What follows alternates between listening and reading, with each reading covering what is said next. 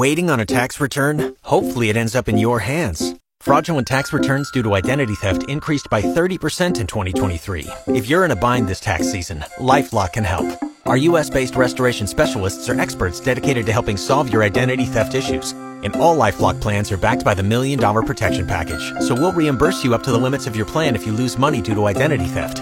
Help protect your information this tax season with LifeLock. Save up to 25% your first year at LifeLock.com/aware. Saskatchewan's #1 sports talk show is on. And now, starting an hour earlier, welcome inside the Radio Octagon. This is the SportsCage on 620 CKRM. Here's your host, Michael Ball. New day, same setup here, live from the Brandt Center Southeast Concourse in front of the old Regina Pat store. Getting set for Game 4 of this Western Hockey League quarterfinal series. 6,500, a sold-out joint. Watched last night as the Regina Pats build a 3-1 lead in the third, then get into penalty problems, and the dormant Blades power play, which was 0 for 6 in the first two games, clicks 3 for 4 last night. They get the overtime winner from Igor Sidorov, his second of the game, and the Blades win 4-3, a gutsy performance, and they stay alive in the series. That's the best thing about sports. If you're a Blades fan, the worst thing about sports if you're a Pats fan. Great game from Bedard, a goal and 2 helpers. His buddy Stanislav Svozil also had a goal and 2 helpers. And I didn't think Drew Sim played that badly in net either, making what turned out to be, I believe it was 33 saves in a losing cause for the Regina Pats. We got a lot of Pats talk to get to. We'll talk about the Moose Jaw Warriors with James Gallo. Talk some CFL with the Riders' new receivers coach. Well, offensive assistant / receivers coach, the president, Naaman Roosevelt. Hey, they're calling this. Now, I think the greatest shot of all time was Sandra Schmerler's curling trial shot in Brandon to get her to represent Canada at the Olympics at the Nagano Games. But this one was unbelievable. Zinger, looks like what you and I would do. Thomas Edin is facing... He's going to lose the game. He needs to tie it. So he comes out of the hack and he just spins it, right? Like just spins it like you would on a, just whatever. I don't care how this goes. Just fool around. So he spins the rock and it just spins down the ice, and it hits the Norway rock, and the Norway rock goes out. His other rock stays, and the one he threw, the spinner, stays in the house for 2. They say it's a 1 in 1,000 game-tying spinner shot, maybe the greatest shot of all time. In case you care, I know you don't, Singer, so whatever. I thought that's what you're supposed to do, spin the rock. I don't know. No, check it out. Really spin it. Right. Also, Canada beats Korea by a count of 9-4. Big game in the NHL tonight. Calgary Flames laid an egg against the Chicago Blackhawks. They're still 2 points back of the Winnipeg Jets for the final playoff spot. The Jets hold the tiebreaker, and they play tonight in Winnipeg. So we'll keep our eye on that one and tee it up as the show goes along. But hey, we want to talk some Blue Jays baseball right now. What do you want? Let's play ball. We're talking baseball with the latest on the Jays and the MLB. It's Around the Horn with Ben Wagner on the SportsCage on 620 CKRM. Yeah, the outstanding radio voice of the Toronto Blue Jays, Ben Wagner, joining us just ahead of their game against the Kansas City Royals. Welcome to the show, Ben, as he joins us on the Western Pizza Hotline. That felt a little better yesterday with a 4-1 victory. It felt a little better with a great outing from Yusei Kikuchi, too. Let's not understate, the main storyline for me coming out of that ball game. Yeah, absolutely a W. That's always first and foremost. But there was so much expectation, emphasis, so many eyes, deep dives in data and strategy sessions on how to turn Yusei Kikuchi around into year 2 of his 3-year deal after what was a very, very difficult campaign for him last year. And he did exactly what the Blue Jays need from him. It is the Kansas City Royals, but it was a very right-handed heavy lineup. And he went out there, he spun the baseball, and the Blue Jays were never going to ask him to go 7 innings. What he did is exactly what they wanted. Go 2 times through the order, keep him in position to win a ball game, and that's exactly what he did. Well, and Ben, what was key too there, and you could speak to it more than me, is that it wasn't a great start to the season in terms of ERA for the starting pitching. So it's nice to see that he carries over from spring training. Well, and in the last two starts going into Yusei Kikuchi, it's your first time through the rotation. You're bumped around a little bit. The guy that you gave the ball to on opening day had one of his worst outings as a Blue Jay, period. It was short. The stuff wasn't there for Alek Manoah. It was really clunky, but yet that's the game that the Blue Jays won in St. Louis. And then compound that with everything I just said about Kikuchi and the expectations. The two prior starts, one, Chris Bassett, who rocked everybody back on their heels, and then Jose Barrios, who had a very difficult start again for the Toronto Blue Jays, combined to give up 17 runs between the finale in St. Louis and the opener in Kansas City. There was a lot of nervous energy around the front office and, of course, around the ball club because you could just feel the pressure and mounting and I keep using those words, expectations, but that's exactly what they are. They expected to be better than what they came out of the gate, even though St. Louis is a really, really good baseball team. And they're going to be right there in the thick of it the rest of the way, especially if those big boys stay healthy. Potential to win 2 out of 3 was certainly there for Toronto, went 1 and 2, but then to go to Kansas City and then just get waxed on the opening night with Barrios on the mound, that surprised a lot of people. So, again, it felt like the biggest game of the season so far wasn't number 1. It was number 5, and last night the Blue Jays got a really nice, and for me, a very complete victory at the same time because we saw everything from pitching, we saw some timely hitting, we saw a great approach in hitting, and we saw some outstanding defense being played. Yeah, so I covered the CFL here where it's 18-game regular season. You stumble like that early, now the world's caving in. I kind of snicker in a 162-game baseball season that fans would be, or expectations. I know they're high, but early on in the season. As my buddy Sean Kleisinger, my producer back at the station who you talked to before we went on the air, said, because I was kind of upset at my Padres in the first weekend of the season. He's like, April baseball, I don't get too invested in April baseball. I just have to snicker in a long season. You right? better, though. Listen, you can't raise a trophy in April, but you can bury yourself for the rest of the summer if things don't go out of the gate the way that, one, you anticipate, but if injuries or just you throw a couple of games away, you know, it's really tough to leapfrog teams once teams really get rolling and find a rhythm. And, you know, some teams out there certainly haven't found their identity yet. Obviously, it's a hot start for some other teams like the Tampa Bay Rays, who are just on fire right now. And even Shane McClanahan, who has a bad day in D.C. today, gets a tremendous offensive support. But, you know, then you've got teams like the Red Sox, and you're just trying to think, what do we got here? What's really going on? Yeah, no, good point. Hey, John Schneider, I really, you know, as we talk about expectations and nervous energy, he seems to have the right demeanor for this ball club. Do you agree? John owns the room. Yeah, I mean, he's a larger-than-life personality. It doesn't matter if he's walking into a room of corporate 500 executives or he's walking into the A-ball clubhouse. John is going to control the message, control the room. The energy surrounds John, if it's a light joke or if it's a stern talking to. And that's the way that he has been, honestly, since I've known him in the early phases of player development. When 2013, I'm going back to, when we were crisscrossing, both of us were working in the minor leagues at the time. And then when he joined Charlie Montoyo's staff, he has a presence about him. And that presence about him also, while it can be stern and he can relay a message both on the field or behind closed doors, he also keeps that positive energy up there too, and a belief for when things aren't as bad as they are or as maybe not as good as they seem for the Blue Jays. There's always that temperament with him in his delivery, and I'm a huge fan of John Schneider first and foremost. And I think it's no surprise. Yeah. We're a big fan of Ben Wagner. We appreciate you taking time out of your schedule on a game day. Enjoy the call tonight. Go Jays, go. We'll talk to you next week. Sounds great. We'll have the roar of Rogers Center in the background when we chat next week. Those guys are finally home, and it'll be exciting. I was going to ask you about that. It's been a while. I can't wait to hear it. We'll talk to you next week. Enjoy the game tonight. Sounds great, guys. Be well. That's Ben Wagner around the horn here, our weekly contributor here on the Sports Cage. When we come back, we'll hear from Ty Spencer of your Regina Pats. Pats getting ready for Game 4 against the Blades tonight here in Regina at the Brandt Center. You're listening to the Sports Cage on 620 CKRM.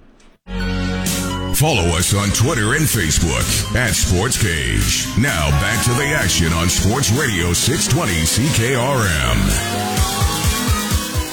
Welcome back to the Sports Cage. Michael Ball here at the Brandt Center. My great producer Sean Kleisinger back at the station. 936-6262 is our text line if you want to weigh in. Brought to you by the Capital Auto Group. And all our guests come to you via the Western Pizza Hotline. Pats fell to the Blades last night 4-3. Blades come back midway through the third, down 3-1. Pulled the goalie late on a power play. Scored to tie it. Lazaruk gets the goal, then in overtime. It was Igor Sidorov getting the OT winner, his second of the game. And tell you what, the Blades with a big-time victory, 4-3, to keep their hopes alive in this series and very much back in this series. Ty Spencer joined our broadcast crew after the game. Go, Pats, go. Here's Bedard. He's going in on net. He shot! Connor Bedard! And that could be your dagger! Yeah, after that goal, you thought the Pats were going to run away with this one, but the Saskatoon Blades showed a lot of stones, a lot of character, or as Gorilla Monsoon, the old WWE announcer, used to say, a lot of intestinal fortitude, and they fight back, scoring 3 of their goals in the power play. Igor Sidorov scores the game-winning goal in overtime, his second goal of the contest, and the Regina Pats fall to the Blades 4-3, and we got a series tonight, Game 4, with the Pats up 2-1 and the road team winning every game. Here's Ty Spencer in conversation with our guys on the Pats broadcast following the loss. Yeah, I thought the first couple periods, we really kind of took it to them. We kind of know the style that they play, and by coming out physical and being hard on the forecheck and kind of catching them by surprise was something that we kind of used to our strengths there. But coming to around the end of the game, we kind of let up for a bit, and Saskatoon's a good team. We got to give it to them, and they cost us. Ty, I know it's easy to say, well, just wash this one away and we're right back at it tomorrow, but especially when the tying goal comes with less than 30 seconds left, just to talk about the process that you guys maybe have to go through to do that, just to get back to the way you guys played in the first period when you really had a tremendous start. How do you wash this one away? Yeah, obviously that's a kicker. You don't really ever want to go down with like that, but it's a 7-game series. Keep your head up here. It's the fact that we were up 2-0 is awesome on us, and so one loss ain't gonna lose the series. So be ready for the next one. Ty, when Connor scored to make it 3-1, at that point, could you almost taste it? Yeah, it's playoffs, so you can never really get too ahead of yourself. Obviously, with a 3-1 lead, it's nice, but it's the little things that count. Making sure we're getting that puck out, and if we're not doing that, Saskatoon, like I said, good team. It's gonna make us cost. So it's we gotta make sure that we're doing all those things correctly. We can't take a period off. I know that a lot of times I've noticed over the years in working in junior hockey and being around junior hockey players, it's always a really tough pill to swallow moments after the game. Like it feels a lot worse than it's going to feel 20 hours from now. 20 hours from now, you'll be back at the rink in your regular routine. Less. And it'll just be another game that, so yeah, there's a lot of long faces now, but the good news is you don't have to wait 3 more days to get your hands on them again, right? Like you're less than 24 hours, you're back at it. I got to think you like that, right? Absolutely. Yeah, no, it's a long series, and we expected that they're going to come out hard, and it's going to be a battle of a series. So it's one loss ain't going to do it. Keep our heads high here and be ready for the next one. Another fabulous performance from Drew Sim, 33 saves on 37 shots through 65 minutes of ice time, and I counted 2 big time saves in this game. One in the second period on a wraparound, and then a huge save in the third period around the halfway mark. I'm sure you know which ones I'm talking about, but I know it's in a loss. But Drew Sim, who's been really good in this series, once again proved to to be the starting goaltender tonight. Yeah, absolutely. He's been playing phenomenal. It's so nice having a goalie that you can trust back there, and the way he's playing, it's kind of affecting us up front. We all got to get going. He's been playing well, though, makes some huge saves for us, and it's been good for him. Kenny mentioned when he was on with us earlier, and I believe this is the first time there'll be back-to-back games less than 20 hours apart in this series. He said puck possession might just be that much more important next game because obviously you guys left it all out there tonight. Both teams did. Maybe there's a little bit of fatigue setting in as the series wears on. Is puck possession something maybe that just becomes that much more important of a factor as the series wears on, do you think? Yeah, absolutely. It comes down to simple hockey. Puck possession, getting the pucks deep, making those simple plays. You don't really realize how important it is, and it's something that I feel like the last couple games here we've been good at, but obviously we're not done here yet. So it's playing simple and doing those little things. I wanted to ask about just the work ethic that this team has right now, because there's no question, especially early in the game, your line, Barnett, Rowan when he was playing before he was out. I can go through the list. Sam Aremba, Braxton Whitehead, even Riley Janelle as well. Good point, Kelly. Like yourself, which is why I wanted to talk to you, because I think it was Kelly or Rob that was talking about it on, what was it, after the overtime? Well, if it was an intelligent point, it was probably Rob. It had to be Drew. One of you guys said that you play like you're 200 pounds when you're not, So I just want to... That was Kelly. Who was that? Oh, you said 185? You said playoff hockey is a 200-pound game.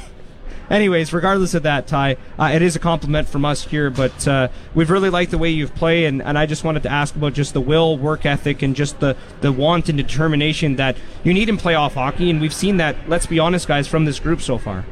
Yeah, no, it's a whole new game. It really is, and playing strong and, being physical. The first game we came out and, we out-physiced them. We hit lots and, we brought it to them.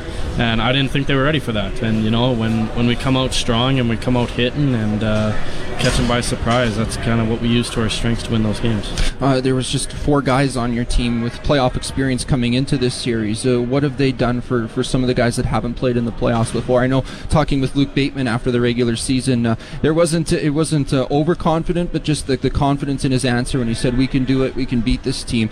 What are some of those guys that have played in the playoffs done for some of the guys that haven't? It's they've been really helping us out, especially in the room. When we're down a goal and it's the third period, they're the ones that are telling us, it's a long series, keep your head high, it's playoffs, anything can happen. Yeah.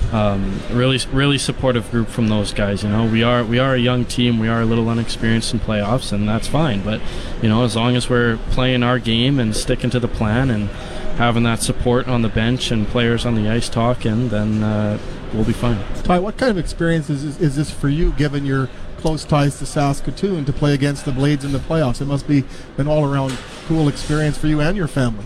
Yeah, it's pretty cool. During the regular season, I was obviously hurt, so I didn't get to play, which kind of sucked. But coming back and playing in front of that crowd, it was a little nerve-wracking at first, but it's definitely pretty cool seeing the family out there and everything. 3:32 at the sports ticker, and it's for the Keniston Super Draft. There's $80,000 in prize money to be won during the NHL playoffs in this year's Keniston Super Draft. All right, well, only one series matters around these parts, and we are deep into it now. Pat's up 2-1 in the series on the Saskatoon Blades, with Game 4 going tonight at the Brandt Center, 6:10 p.m. Pre-game show right after the 6 o'clock news with Dante DeCaria. The whole panel will be there. Rob Vanstone, Kelly Rempo, Drew Posty will all take you up to puck drop tonight. Lacrosse is one of Canada's official sports. Here's the latest from the cage on your Saskatchewan Rush.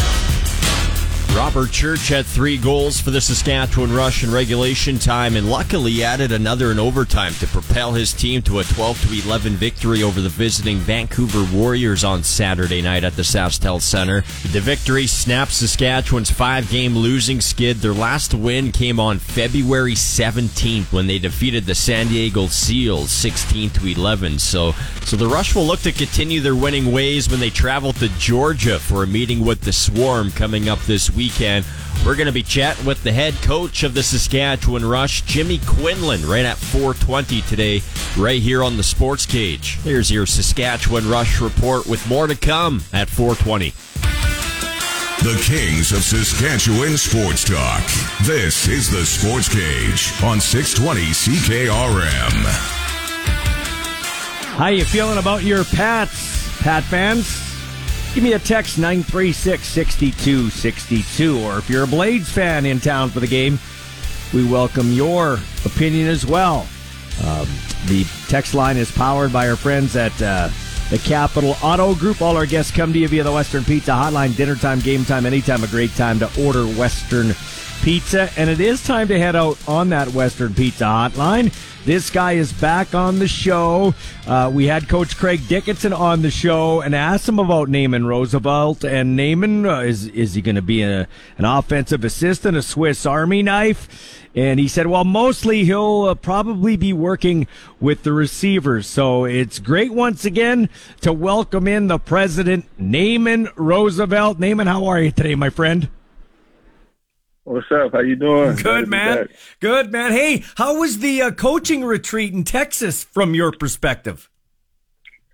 Oh, it was great. It was great hanging out with those guys, man. Just, talking about football. I mean, we talked a lot about football, just, what we expect, coming this year and all the, guys we got coming and, the roster and stuff. So I'm excited, man. I'm excited to be on the other side of the game and, teach the boys what I know.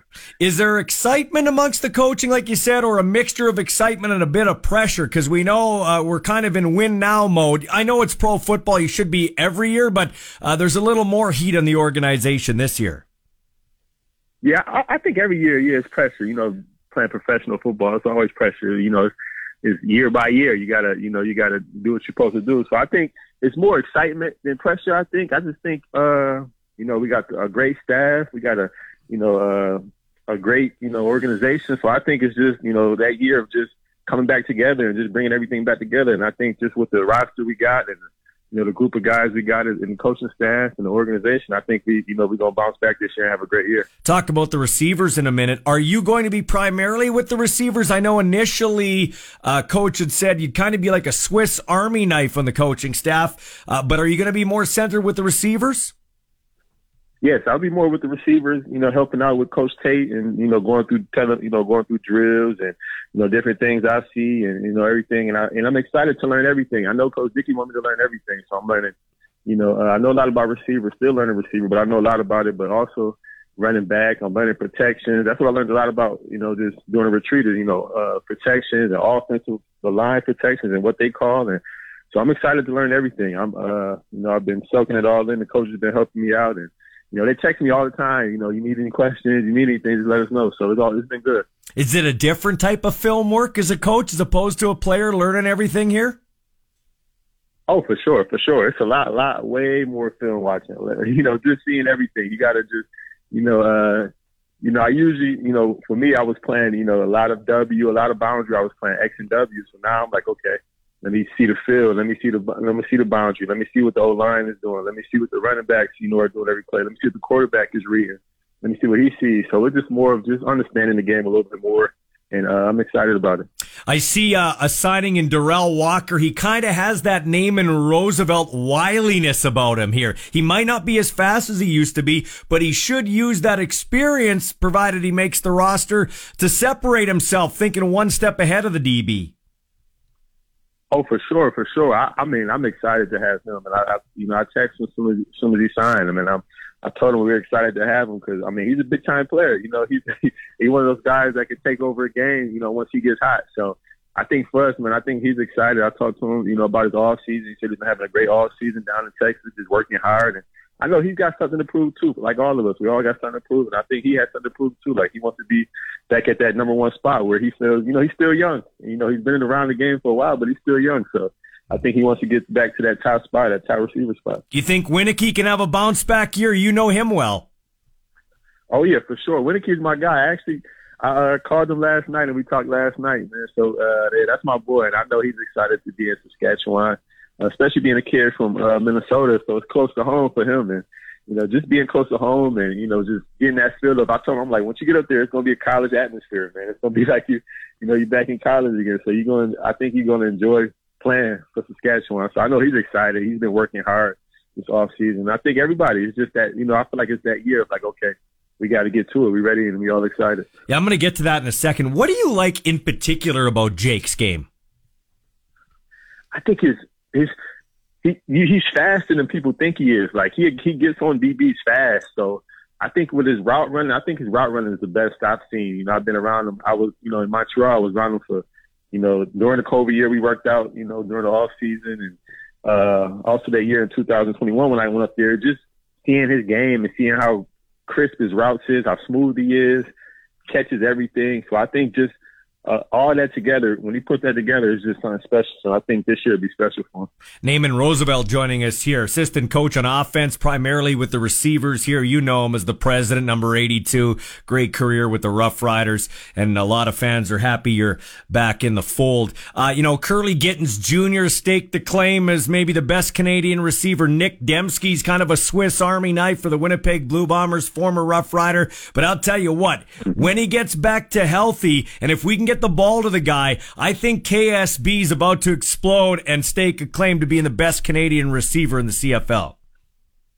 Oh, for sure. I think he's been working hard, man. I actually talked to him yesterday too. So, he's in Regina, recovering from his surgery, and he said he's been feeling great, man. He's excited, man. He's been working hard, and he's ready to go. I feel like he's ready to take that next step of, being the best receiver in the, one of the best Canadian receivers in the CFL.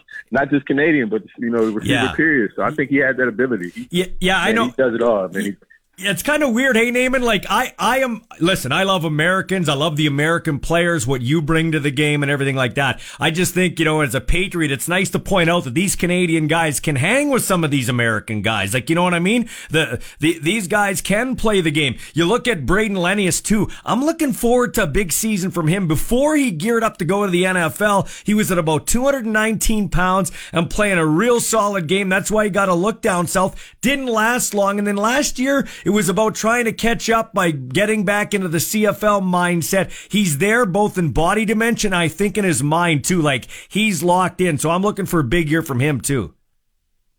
Oh, for sure. I think, going into an off season where where you're going to be, going through a training camp where you get to understand the plays, understand where you need to be, understand where the quarterback needs you. I think that's big with, any player trying to, get started and get going and get back to what it used to be. So I think having, going through training camp again with the team and, having Trevor and, having guys out there, older guys that's also going to help. I think, Lenius is, ready to have that big year this year. And I know he's excited too. All these guys, man, I'm really happy to see, especially the guys that I played with that, ready to just go out there and just ball out. So I'm excited. Hey, so are you going to drop some plays for my man Alford? Like this guy's a Ferrari and we're only using him a couple of times. It's like, okay, it's a nice sunny day. We'll pull him out of the garage and use him on a kick return or a punt return. Let's get the man the ball some more. This dude can flash. Oh, for sure. Coach Kelly we're going to come up with a great game plan. Coach Kelly's been talking about it all season. Like, we got to figure out a way to just get him plays, just get him in there, get him some sweeps, get him some handoffs, just get the ball in his hands. He's so explosive. You never know. Once he gets the ball, it's just everybody, he gets everybody on their feet and, something big is about to happen when you see him with the ball in his hands. So we coming up with plays. I know Coach Kelly been talking about it this offseason. We coming up with plays to get him the ball for sure. And it should help having Sean Bain Jr. here coming over from Calgary. He can do returns and receiving. He looks like he's going to be explosive for us too. Yeah, I've been watching this film, and when he was in Calgary, and that kid is fast. That's one thing you see on the film is once he gets going, he gets going. So we got some plays for him too. Coach Kelly been talking about him too, with just I feel like the people we have and we brought in is just, man, it's a bunch of playmakers that you just got to figure out a way to get everybody the ball and, get everybody to feel good about, what we're doing. So I think once you start doing that and showing in training camp that, hey, we all going to get the ball, we all going to eat, just, go out there and do what you're supposed to do, it should be a good year. No disrespect to the other offensive coaches. Steven Sorrells is a great O-line coach, and I love T. Moore, Travis Moore. I think he's done some good things. But you mentioned something that I think is going to be very interesting. You come in here, Drew Tate comes in here, and Kelly Jeffrey, not looked upon as the first choice for OC. We got 3 hungry cats in the offensive coaching room here that are ready to prove some people wrong. Oh, for sure. I think, the whole, especially for an offense that,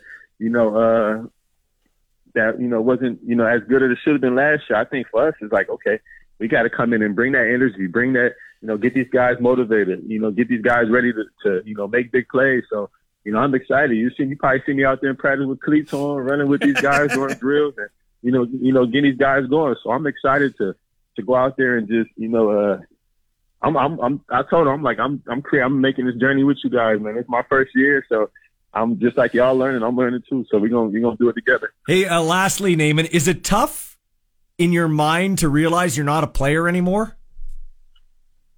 It's funny because I go to the gym early in the mornings before I start watching film and everything, and everybody, you still playing? What's up with you? What you doing? You still going? Because I'm in the gym going hard. I'm pushing sleds. I'm benching. I'm doing all this, but I'm just ready. I'm getting ready as if I'm like I'm still playing, because at training camp I want to be I want to be in shape. I want to be going with those guys. I want to be running with them. I want to make sure I'm doing everything I can to keep these guys motivated. So I don't want to get hit no more, but I still feel that player inside of me for sure. You got me pumped for training camp, man. We're just over a month away. Can't wait to see you, my friend. No doubt. Thank you. Saskatchewan's best coverage of the Saskatchewan Roughriders is on the SportsCage, right here on the mighty 620 CKRM. Welcome back to the SportsCage here on 620 CKRM. Michael Ball with you, and let's keep the show rolling here. We got some texts and some other things to get to, but we do have our guest on a busy game day for him. Joining us on the Western Pizza Hotline, get it hot, get it fast at Western Pizza, James Gallo, longtime voice of the Moose Jaw Warriors. I got to ask you a question, James. You're more in tune with the rule book in the Western Hockey League. So the Pats take a 3-1 lead, and if the goal stands up, I have no doubt they're blowing the Blades out. Like, they are all over the Blades.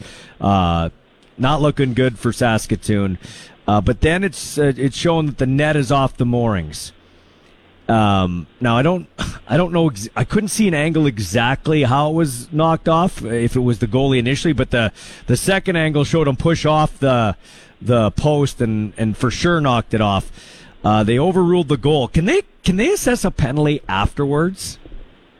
I don't know on that, to be honest with you. If the goalie pushes the net off, if he's going from his blocker side over to his glove side to play the puck, and he pushes it off and they shoot it, it's a bang bang play. As long as the other side's in and the goal goes in, I'm assuming it's in. But we had a play like that last year, actually, up in Prince Albert, where the goaltender pushed off the post, kind of bang bang, pass from below the goal line, came out in front as he pushed off the square up front. Our guy shot, it went in the net. Initially they said no goal. They looked at it again, they said goal, because he knocked it off and didn't really impact the play. Yeah, so I mean, they initially called it a goal. They waved it off. It could be when you look back at it. I know it's just game 3, but it could be a series-defining play. That's going to be a very interesting thing to see what happens. But it was a gritty victory from the Saskatoon Blades, who I think are no, I'm not an expert. I've only watched these teams here. Well, it's the first time I've watched them play against each other this year. The Blades, I think, have a better overall team. I think the Pats have higher end talent in terms of Svozil, Suzdalev, and of course Connor Bedard. And Sim's been holding the fort pretty good for Regina. But that's a gritty win by the Saskatoon Blades. Were you shocked the Pats were up 2-0 after the first 2 games? Yes and no, right? Like, I think their season series was tight, and they play each other well. I think your assessment's probably right. They're ballsy. Like, I think Overall, I think the Blades, they're a deeper team. They got a little bit more to them. They play a pretty good structure. They don't give up a lot, right? But on the other side, in a series, if you have the best player, you should have a chance to win. And the Regina Pats, they have the best player in Connor Bedard, and I would maybe say they have the second best player in Stanislav Svozil. They just asked Drew Sim to make the saves he needs to make, and they asked the guys up front to capitalize when they have the chances. Look at the games on the weekend. 12 goals on just 44 shots is what the Regina Pats had. That's good for Regina, not so good for Saskatoon. So not really surprised that they came back 2-0, maybe a little bit, but it's going to be a long series, I think, still. Tonight's the pivotal one, right? When it's a 2-1 and you go into Game 4, it's pivotal, right? Because either you're going back to Saskatoon Friday, even at 2, or the Pats have a chance to clinch. So we'll see what Regina can do. The atmosphere probably going to be pretty wild at the Brandt Center, so it would be fun. I'll be watching from a distance. Yeah, it's fun, all right, for sure. Hey, what's going to be fun is if the Warriors can close this series out in 4 straight. Very advantageous for them to do it. Yeah, it would be nice, Ballsy. I would really love to have my Easter weekend off. Sleep would be fantastic. Maybe some exercise would be good for this dad bod. But, the Hurricanes, they're backed into a corner. And, when a fighter in a boxing match is backed in the corner, if he doesn't come out swinging, he's done. And I think that's what you have to expect from Lethbridge tonight, especially early on.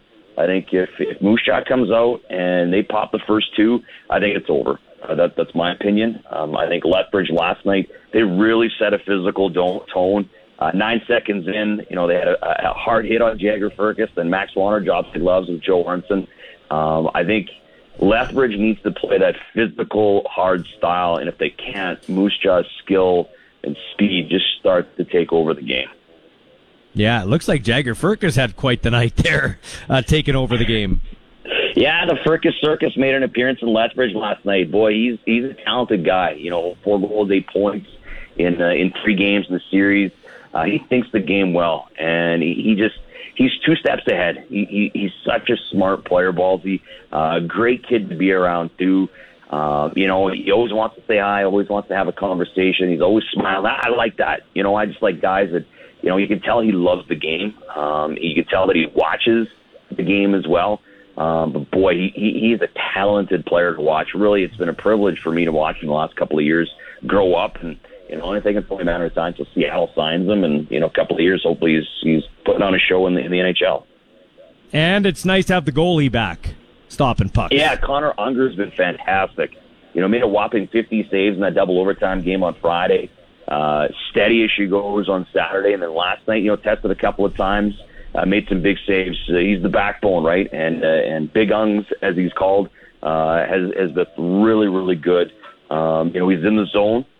That's what they want him to be. And, if he continues to do that, I think that spells trouble. So, hopefully tonight he stays in the zone, and then we'll go from there. All right. Anything else surprise you in round 1 so far, James Gallo? Not so much. I think everything's kind of playing out the way you would expect. I maybe thought Medicine Hat might have snuck one out at home. They still have Game 4 tonight. I know it looks like they've been playing Winnipeg really hard. That's kind of a track meet series. A little surprised that Kelowna has made it really close with Seattle, but impressed by that, mind you. Just maybe a bounce here or there from maybe stealing a game, but other than that, I think it's pretty much what you expect. The Tri-City Prince George series is a battle.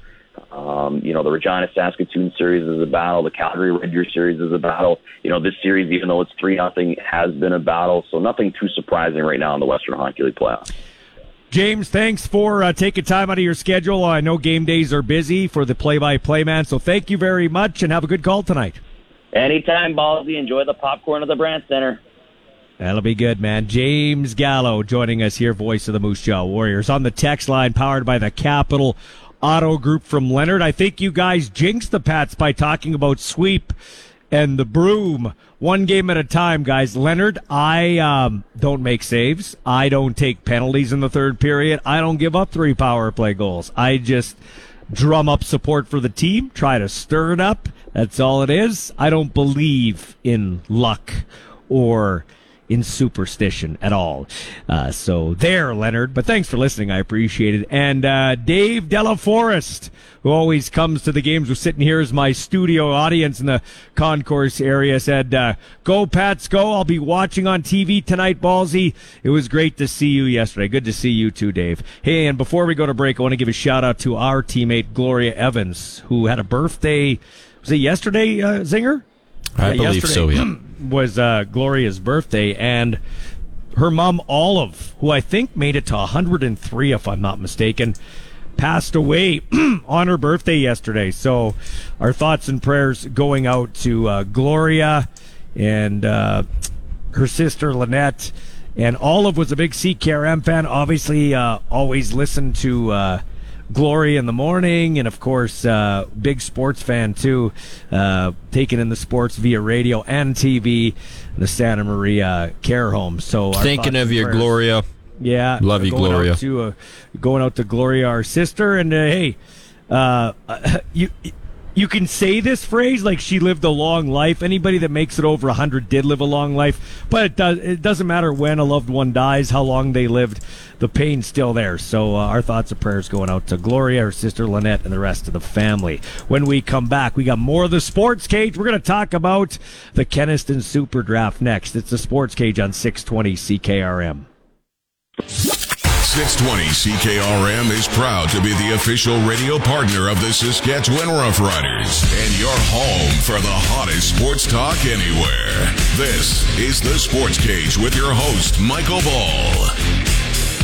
Welcome back to the second hour of the show, live from the Brandt Center ahead of Game 4 of this quarterfinal series between the Saskatoon Blades and the Regina Pats. My producer and co-host Sean Kleisinger back at the station, 936-6262, our text line powered by the Capital Auto Group. And we also bring all our guests to you via the Western Pizza Hotline. We'll get to that in 1 second. Our pregame show, I want to remind you, comes up at 6:10. So right after the show's over, we got the 6 o'clock news with Andrew Dawson, and then we are into the Pats pregame show, 50-minute style, with Dante DeCaria, along with Rob Vanstone, Kelly Rempel, and Drew Posty. So make sure you're tuned in and dialed in for that. Still to come, we'll hear from my color man on the TV broadcast, Nolan Cole, Esteban Bruins play-by-play man, and we're also going to hear from Les Lazaruk.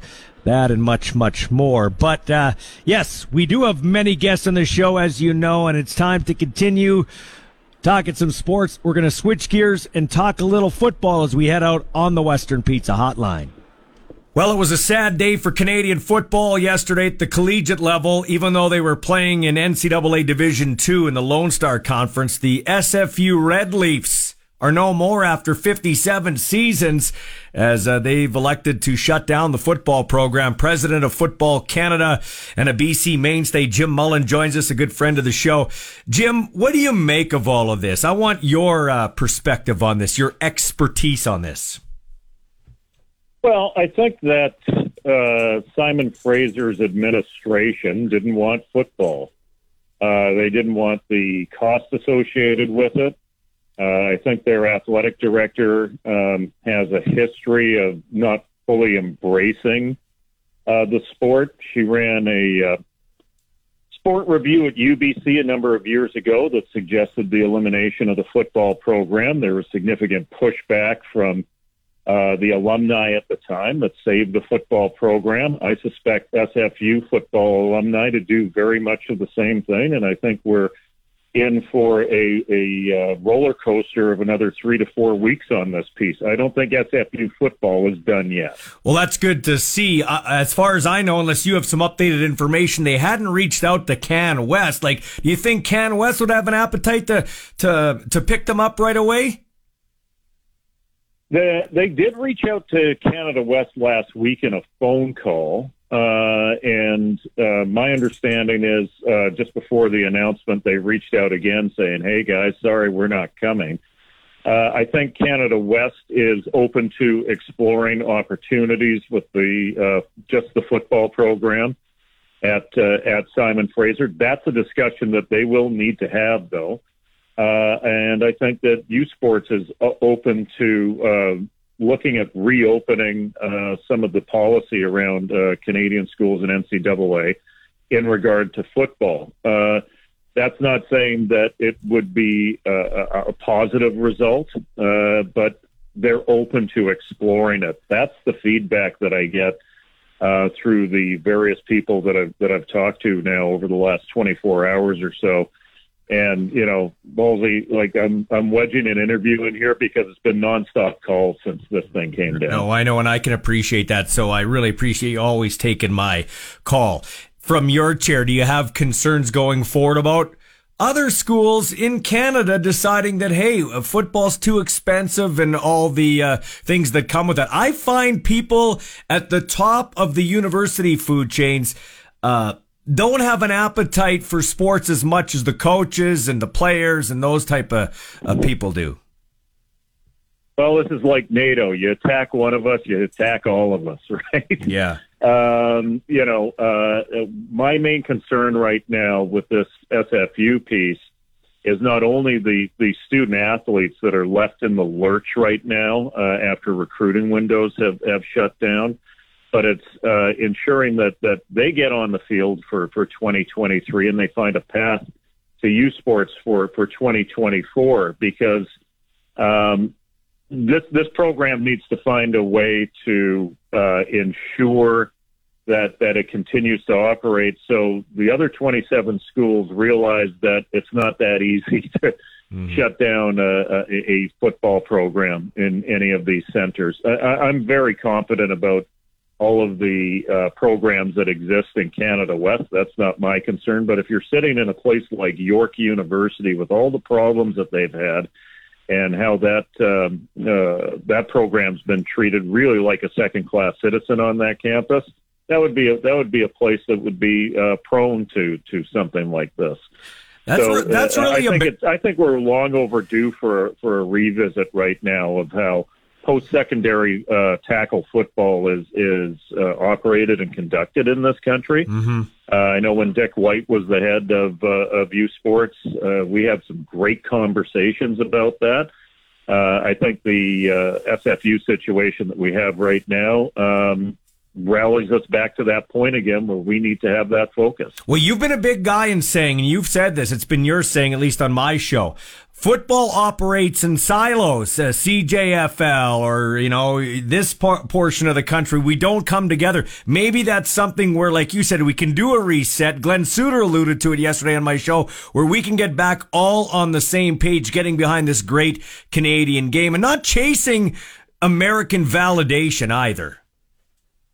Well, let's focus on the athlete. I mean, I'm not saying this to say, oh, what about the kids?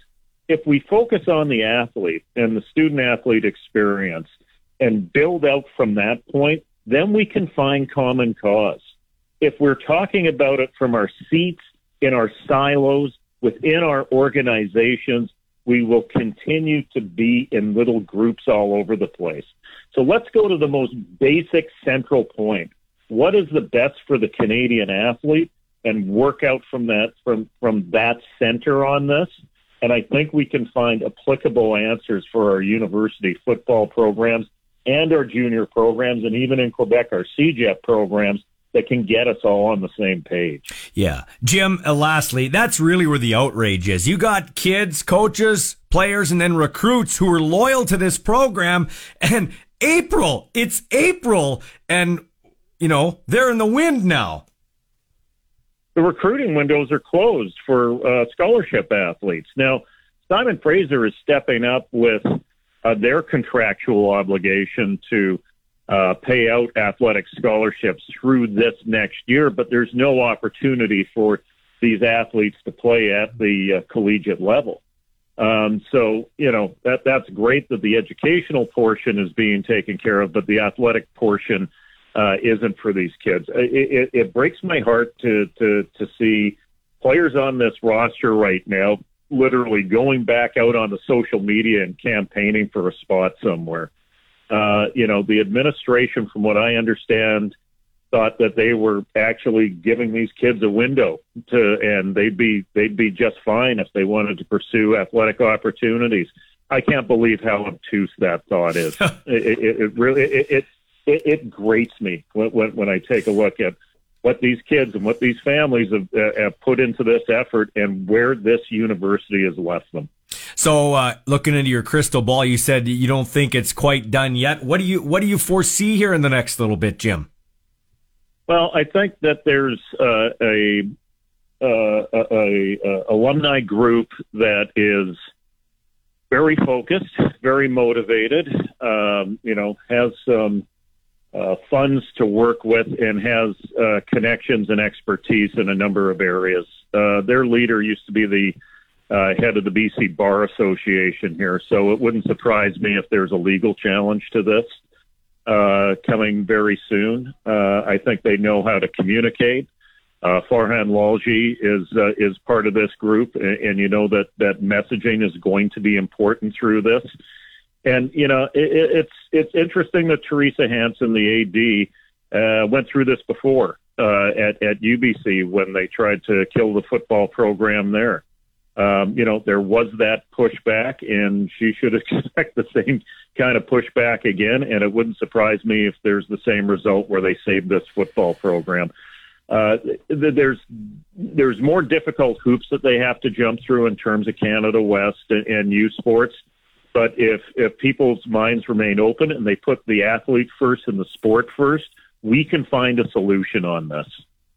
Jim, I'm glad you're in the chair you're in. I've always said that. Get back to answering phone calls, my friend. I'd rather be me than you today.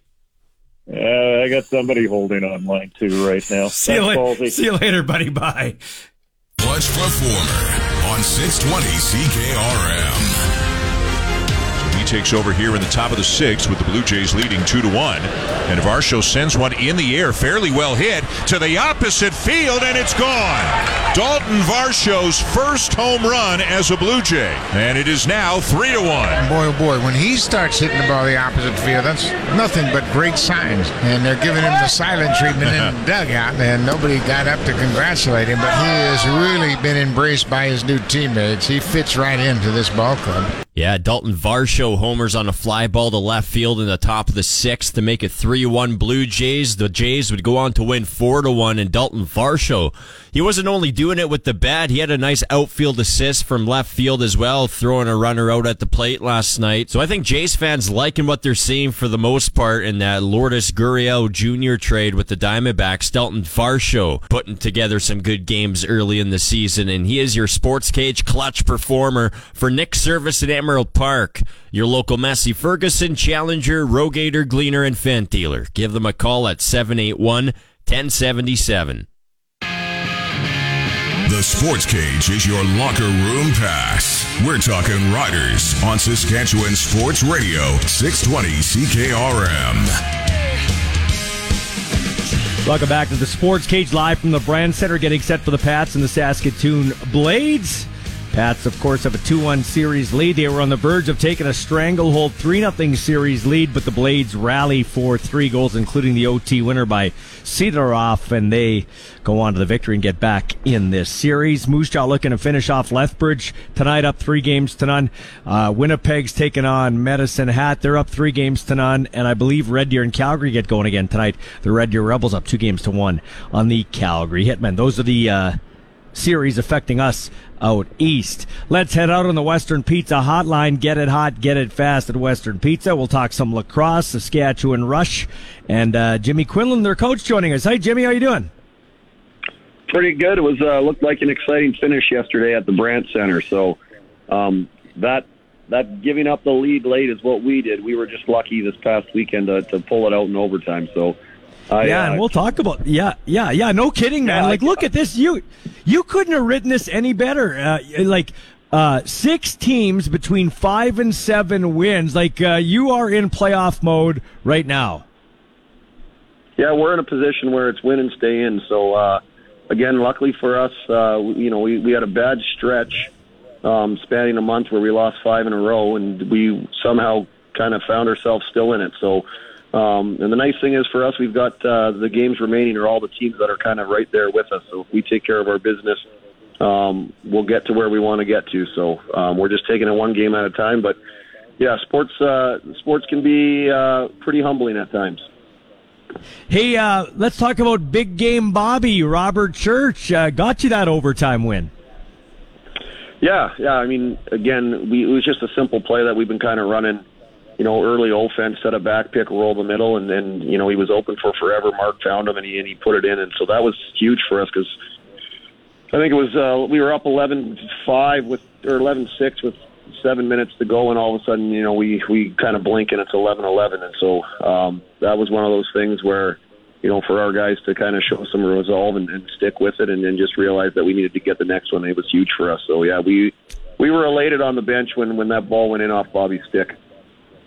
Let's talk about your captain for a minute, Ryan Dilks. Apparently, judging by your website, he had his best game of the season. Can you expand on that? Yeah, I mean, he is a guy who got kind of hurt early in the season and was kind of finding his way back.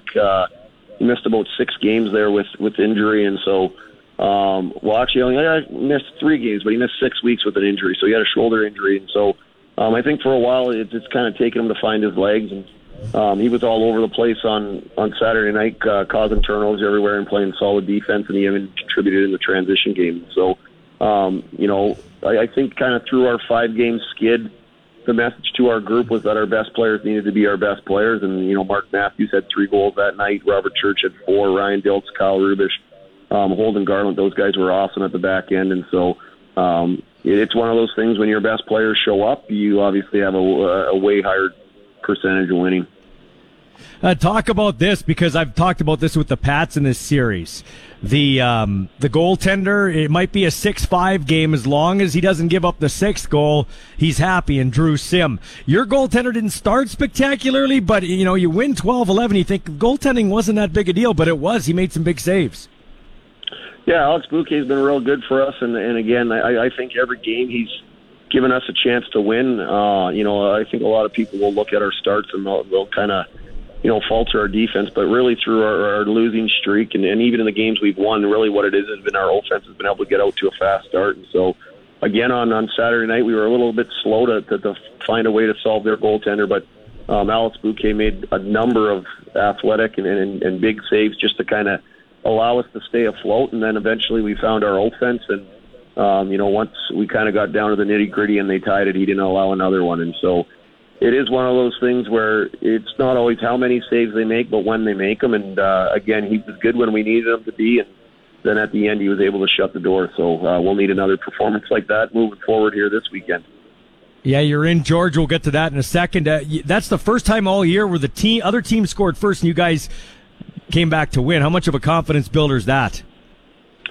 Well, it's big. I mean, again, it's one of those things where, as a coach, we're always talking to our guys about, playing with confidence, but the reality of things is that success breeds confidence. And so, when you're not having a lot of success, it's kind of difficult for the guys to see all the things they're doing well. And so for us, to be able to find a win when we fell behind and even to kind of squander that late lead, I think speaks volumes. And I think the thing I was most proud of, or we as coaches were most proud of, is that we just stuck with it. We never once kind of stopped playing or looked kind of, north to the scoreboard. We just kind of stuck to the plan and really focused on those controllables, which we talk about doing daily, and just playing the game kind of shift by shift. And so, again, I think, moving here down the stretch, I think that'll continue to be the message that, we want to be a team that dictates how we play, and we got to believe that if we stick with it, the rewards or the benefits will come to fruition. Jimmy Quinlan, coach of the Saskatchewan Rush. Good luck this weekend in Georgia, okay? Yes, we'll have a great weekend down there. They got some golf tournament I've never heard of going on, so it might be a little busier than normal. That's fun, but that's definitely a good time. An orange jacket or a blue jacket. I mean, green maybe. I don't know what color the jacket is. Yeah, something like that. Maybe you could sneak in for a round. That'd be fun. Well, I don't think they want me on the course. They'd have me off there pretty quickly. So, the only swinging you're interested in is swinging that lacrosse stick into the net with the ball and winning the game or a couple in Georgia. Thanks for your time, man. I appreciate it. Awesome. Have a good one. Awesome. Jimmy Quinlan, coach of the Saskatchewan Rush. We'll be back to tee up this game some more. It's the Pats and the Saskatoon Blades from the Brandt Center on the Sports Cage on 620 CKRM.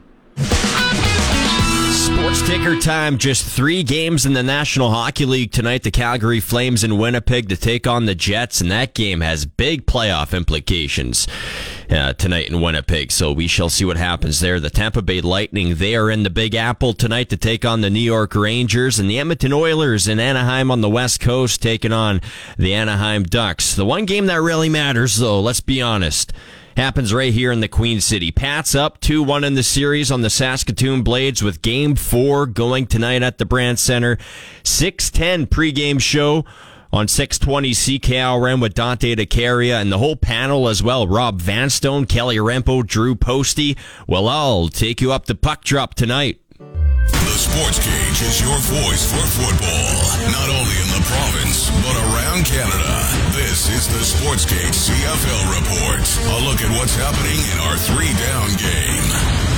The CFL Report is for Kevin's Marine. Make the most of summer with a boat or pontoon from Kevin's Marine in Fort Qu'Appelle. KevinsMarine.com. Yesterday was a sad day for football in Canada. The SFU program shut down after being denied access into the NCAA Div 2 Lone Star Conference. SFU alum Glenn Suter, who's a regular on our show and Hall of Fame football broadcaster, had this to say on the Sports Cage yesterday. First of all, Michael, I feel bad for the athletes that have committed and all the staff and everyone that's involved with the football program that they're going to be now scrambling. I really hope that they don't, lose a year. I'm sure they won't lose a year of eligibility, but I hope they don't lose a year of football because, they'd be all registered and committed. I hope that there's some accountability here for what was a bad decision back a few years back when they decided to try and compete financially with the NCAA,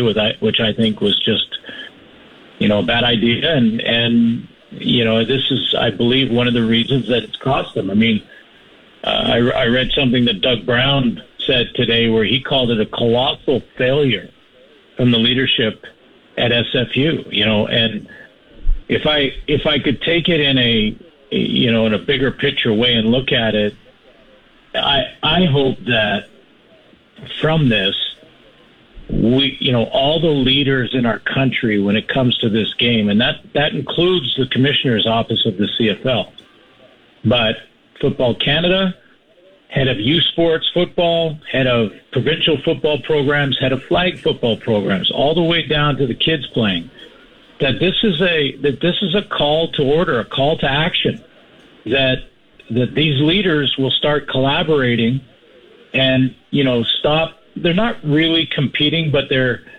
basically in their own camps, worried about their own issues and not really collaborating to grow the game collectively.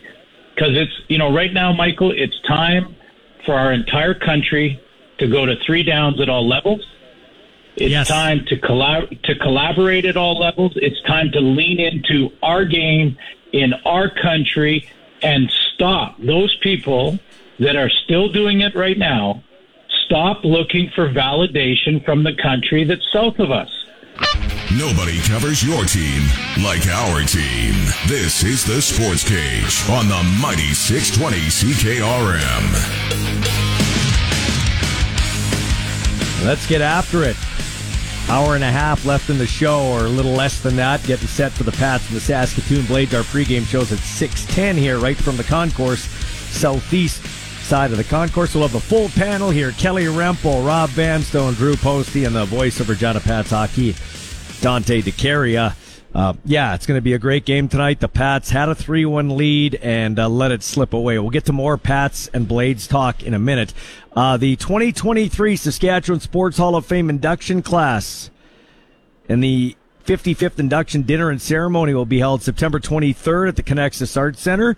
The class of 2023 features 4 inductees in the athlete category, 3 in the builder category. In the athlete category, Jamie Cruikshank-Boyer of Saskatoon, multi-sport.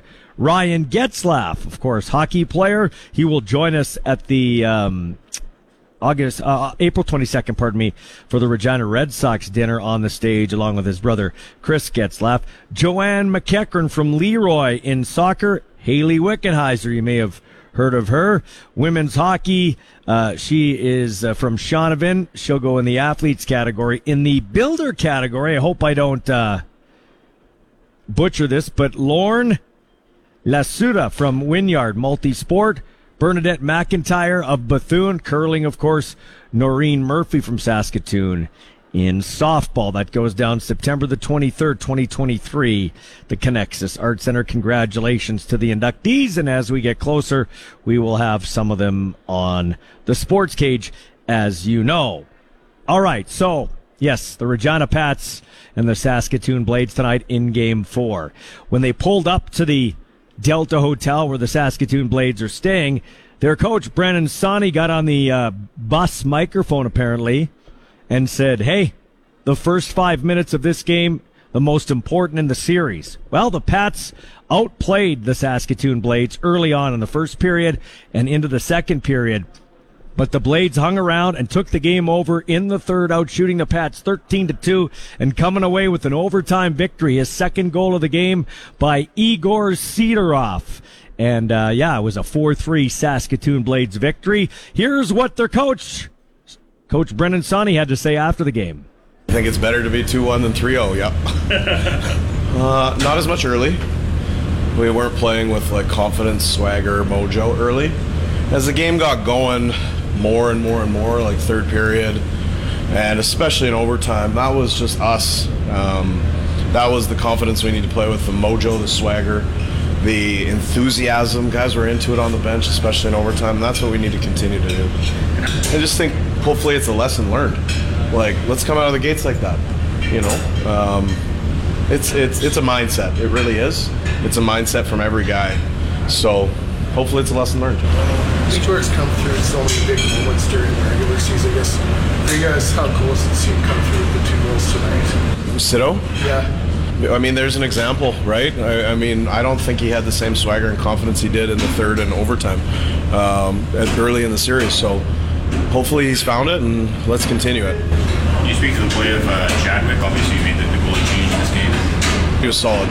My favorite save probably was the power play Bedard shot where he just stood tall. He didn't sink into his net or anything like that. He was aggressive. He was on his toes. I liked his game. I guess it was kind of just as certain with you guys getting the win today, because it would have felt like justice probably wasn't certain with the way the series gone if you guys fell down 3-0 just as certain today. I mean, the word justice, that's not. It is hockey, and breaks happen, and bounces happen, and bad luck happens. That's what's so fun about sport. So would I use the word justice? Serve? Probably not. I would just say more. It feels good to come back in a game and play Blades hockey, especially in the third. That's the Blades head coach Brennan Sawney. Now, I would suggest the second most talented player in the series behind Connor Bedard is Stanislav Svozil of the Regina Pats on the back end. Here's what Stan the Man had to say after the game. I don't know. I think we played good two periods, and in last period we did 2 stupid penalties, and I don't know. And that overtime goal, that was a little unlucky, but I don't know. We lost, so it's not good, but we know it's 2-1, and tomorrow is next game, so we have to be ready for tomorrow. It's actually important because that series could be for 7 games, and we know Saskatoon is tough opponent, so we have to be ready for every game. Do you feel like you've stepped your game up here coming into the playoffs? 3 goals and some good defensive play so far?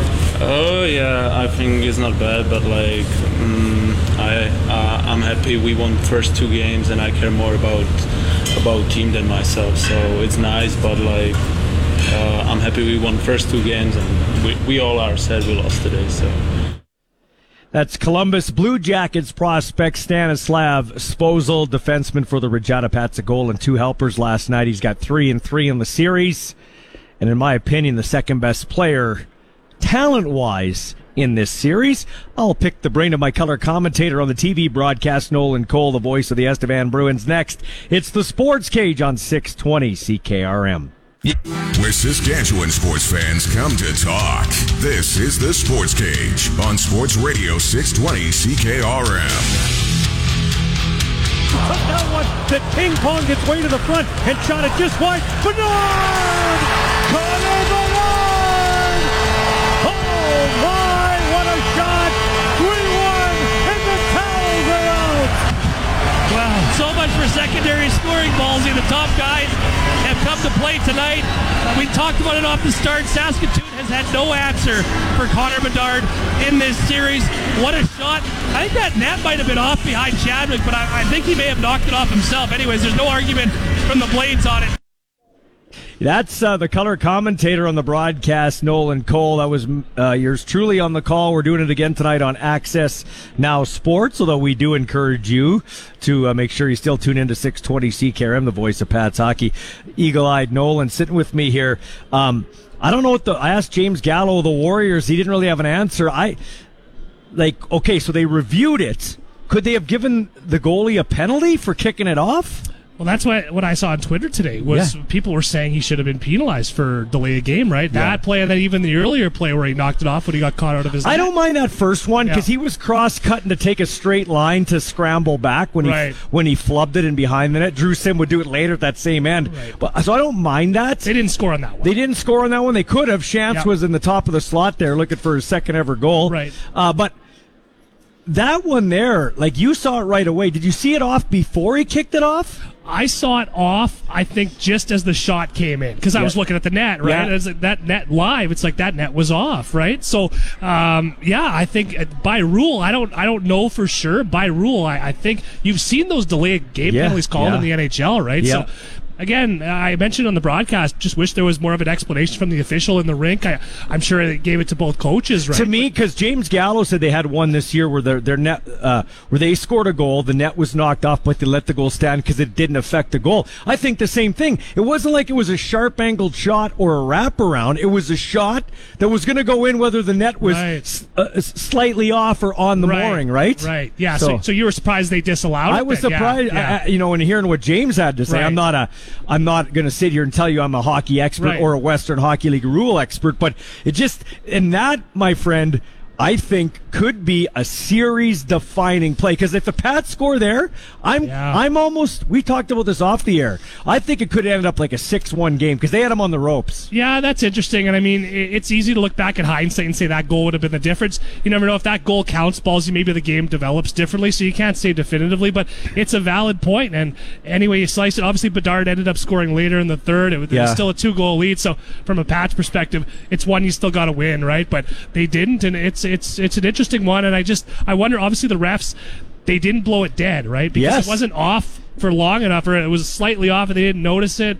They didn't blow it dead, but like you said, it's a good point that it being off had no bearing on the goal at all, right? So, and the Pats got to stay out of the penalty box. The Blades power play woke up finally, scored 3 goals, right? Yes, and the third period, the ice was just so tilted, right? And you just knew when they took that penalty in the last minute, which we agreed on the broadcast. It was a penalty. There was people disputing that, but I think that's a legit penalty with the team fighting for their season, down a goal right in front of the official. It's going to be called. I think the fans are mad though because earlier, if you remember, at some point in the game, I forget exactly where, Bedard, it was a 5-on-4, and Bedard was open in the slot and got tripped up, and it could have been a 5-on-3, and there was no call. So it's like one of those things where you'd like to see it even up like marbles at the end. If you're going to let one go, then let one go. But it was right in front of the ref, and it was definitely, I think it was a penalty. But you have to say this regardless. Yeah. What a gritty, gutsy effort by the Blades. Their season, they were cooked if they lose that game. Yeah, absolutely. We said it all night. It was a must-win for them. And again, we touched on it last night, just the resolve they showed down 2 goals. So after the Bedard goal, it got so loud in here. I think many people, you and I, maybe thought that was it. Well, right? I said that looks like it could be the dagger, and it wasn't. I know, and you give that team all the credit in the world for scoring a minute after Ballsy, which was also a power play goal, right? To get back within 1, and then the last 5 minutes, the Pats were just hanging on for dear life. Yeah, and in the end, they just couldn't kill off the final 36 seconds, whatever it was, and then the overtime, the ice was just completely tilted in the Blades' favor too. Bad news number number one for the Pats is, and I was concerned about this, and anybody that watches would be, Pats are a 1.5 line hockey team. Okay, like I think they have the two best players in this series. Agreed. in Bedard and Svozo. Suzdalev's high end. Yes. Tanner Howell, though he's been quiet. Man, he had a chance to score two at the lip of the crease and he whiffed on it with the goalie down and out. So hockey's a game of inches. But the Blades are a deeper team, and I felt like they had no answer for the Bedard line. Where the answer is the Bedard line ran out of gas. They were tired at the end. They didn't have the same impact late in the game, but you're right. The Blades, and the other thing too, Ballsy, the Blades didn't have the season they had to go out in the first round. You know what I mean? They were a top team in the Eastern Conference all year, so they don't want to go out in the first round. And the big thing for me, they're a deeper team. They have more confidence now. They were flat in the first period last night. This is a confident bunch now heading into tonight's game. They're going to be probably even better than they were last night, at least to start the game. They have the momentum right now, and the onus is on the Regina Pats to try to wrestle some of that back, and it will start with, as always, Connor Bedard. Yeah, you're absolutely right. And speaking of confidence, you could see it in the play of one guy. He had 40 goals and 76 points in his sophomore year here. That would be Sidorov. And he had a couple of chances early, got into it a little bit physically to ignite his game, and then he faked like he was going to blast it, took two steps to the side, and zing, it was in the net, and then the overtime one too. I just didn't like how the Pats D-man, I forget who it was, he didn't play him right. He kind of let him take the angle towards the net. One, the overtime winner? Does Sim need to have that along the ice? Yeah, he does. One? I think he needs to make that because he beat him to the far. I thought it went through the wickets, but on the replay it went to the far post. It's one you got to stop, but still a great individual effort from Sidorov. I loved his interview with Rena Hanowski postgame, and that again, it speaks to the confidence he has, and just the celebration after. It's like, okay, we're in this series now. And again, you got to say that the Blades have the confidence, momentum heading into tonight, but that could change in a hurry. Again, first period's going to be huge. The Saskatoon Blades in the regular season gave up the second fewest goals next to the Seattle Thunderbirds. And yes, they won the game, and yes, they were better in the third period. But, what is going on that third goal with Bedard? I know he's great, but they're standing around watching him. What do you do? He did that to you twice in your own barn. How does he do it here when it's a 2-1 hockey game and the shift before Pats couldn't get it out of their own? How does it? And then you remember a play too where he's dancing and making the puck talk, and everybody's drawn to him like Adam Hockey, and Suzdalev is wide open back door, and he just couldn't take the pass from Bedard. He does it to everyone, Ballsy. He's done it to everyone all season. Doesn't matter what team. These are good Western Hockey League defensemen that he's making. Yeah, they're not silly. terrible players. No, they're not. Some of them are going to the NHL, right? And he's going through them like nothing. That the breakaway goal, a prime example of it. He, as you mentioned on that other play, he sucks 2 or 3 guys to him. I'm curious, what are the conversations like behind the scenes with coaches when they're trying to game plan for this guy? Because for whatever those is being said, it's not working. And I think a lot of it is mental. We used the word mesmerized yesterday. Yeah, it just seems like he has that factor, like a Connor McDavid, obviously a crazy comparison, I think, but still he has that star power that just gets in the opposition's heads. I'm interested because the Blades will be better. I want to see, can Bedard ratchet it up to another level? Is he going to raise everybody else's game on his side? You saw when he came out and he's handled his notoriety and everything great. What I liked about him, for lack of a better way of putting it, he was pissed off. When he came out in the star celebration, he was one of the 3 stars, and they throw the stick over the glass to the fans. He wasn't very cordial, you know what I mean? He's like, here you go, I'm going back in, I'm mad, right? He might have to, but I think from a Pats perspective too, you maybe need a little more production from the second, third line tonight, right? You do. Eventually the Blades might figure out how to slow him down a little bit, take away his time and space. They haven't really done it as of yet, but as the series goes along, you get a little more worn down. I think they're going to need that secondary punch from other guys like Zach Stringer, etc. But obviously for the Pats to win this series, he's going to have to be their best player. One thing the Pats did continue to do well is block shots. They blocked a lot of shots, man. And I forget who it was. I think it was Corbin Vaughn in front of the net. He's fending off a Blades player while blocking a shot with his skates. There's still the buy-in factor. It wasn't like the Pats soiled the sheets. The Blades are a great team, veteran team. got some confidence, like you said. They tilted the ice. It'll be interesting to see what the Pats can do. Okay, 1 minute to go here. SJHL, both games were 1-0, double overtime for the Battlefords and Flin Flon, man. So, yeah, crazy disallowed goal in the Flin Flon game. Saw that. Humboldt was upset about that. I saw kind of a vague replay on Hockey TV. I don't know what the ruling was there. I think the Bombers got some luck. And then, yeah, Battleford's double overtime ballsy. So both those series could end tonight. They could have taken some more time for the Estevan Flin Flon series.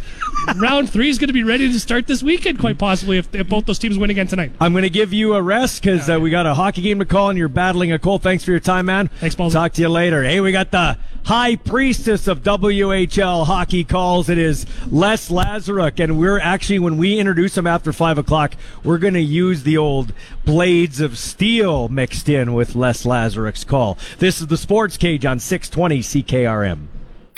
Sports talk lives here. Welcome to another hour of the Sports Cage with your host, Michael Ball.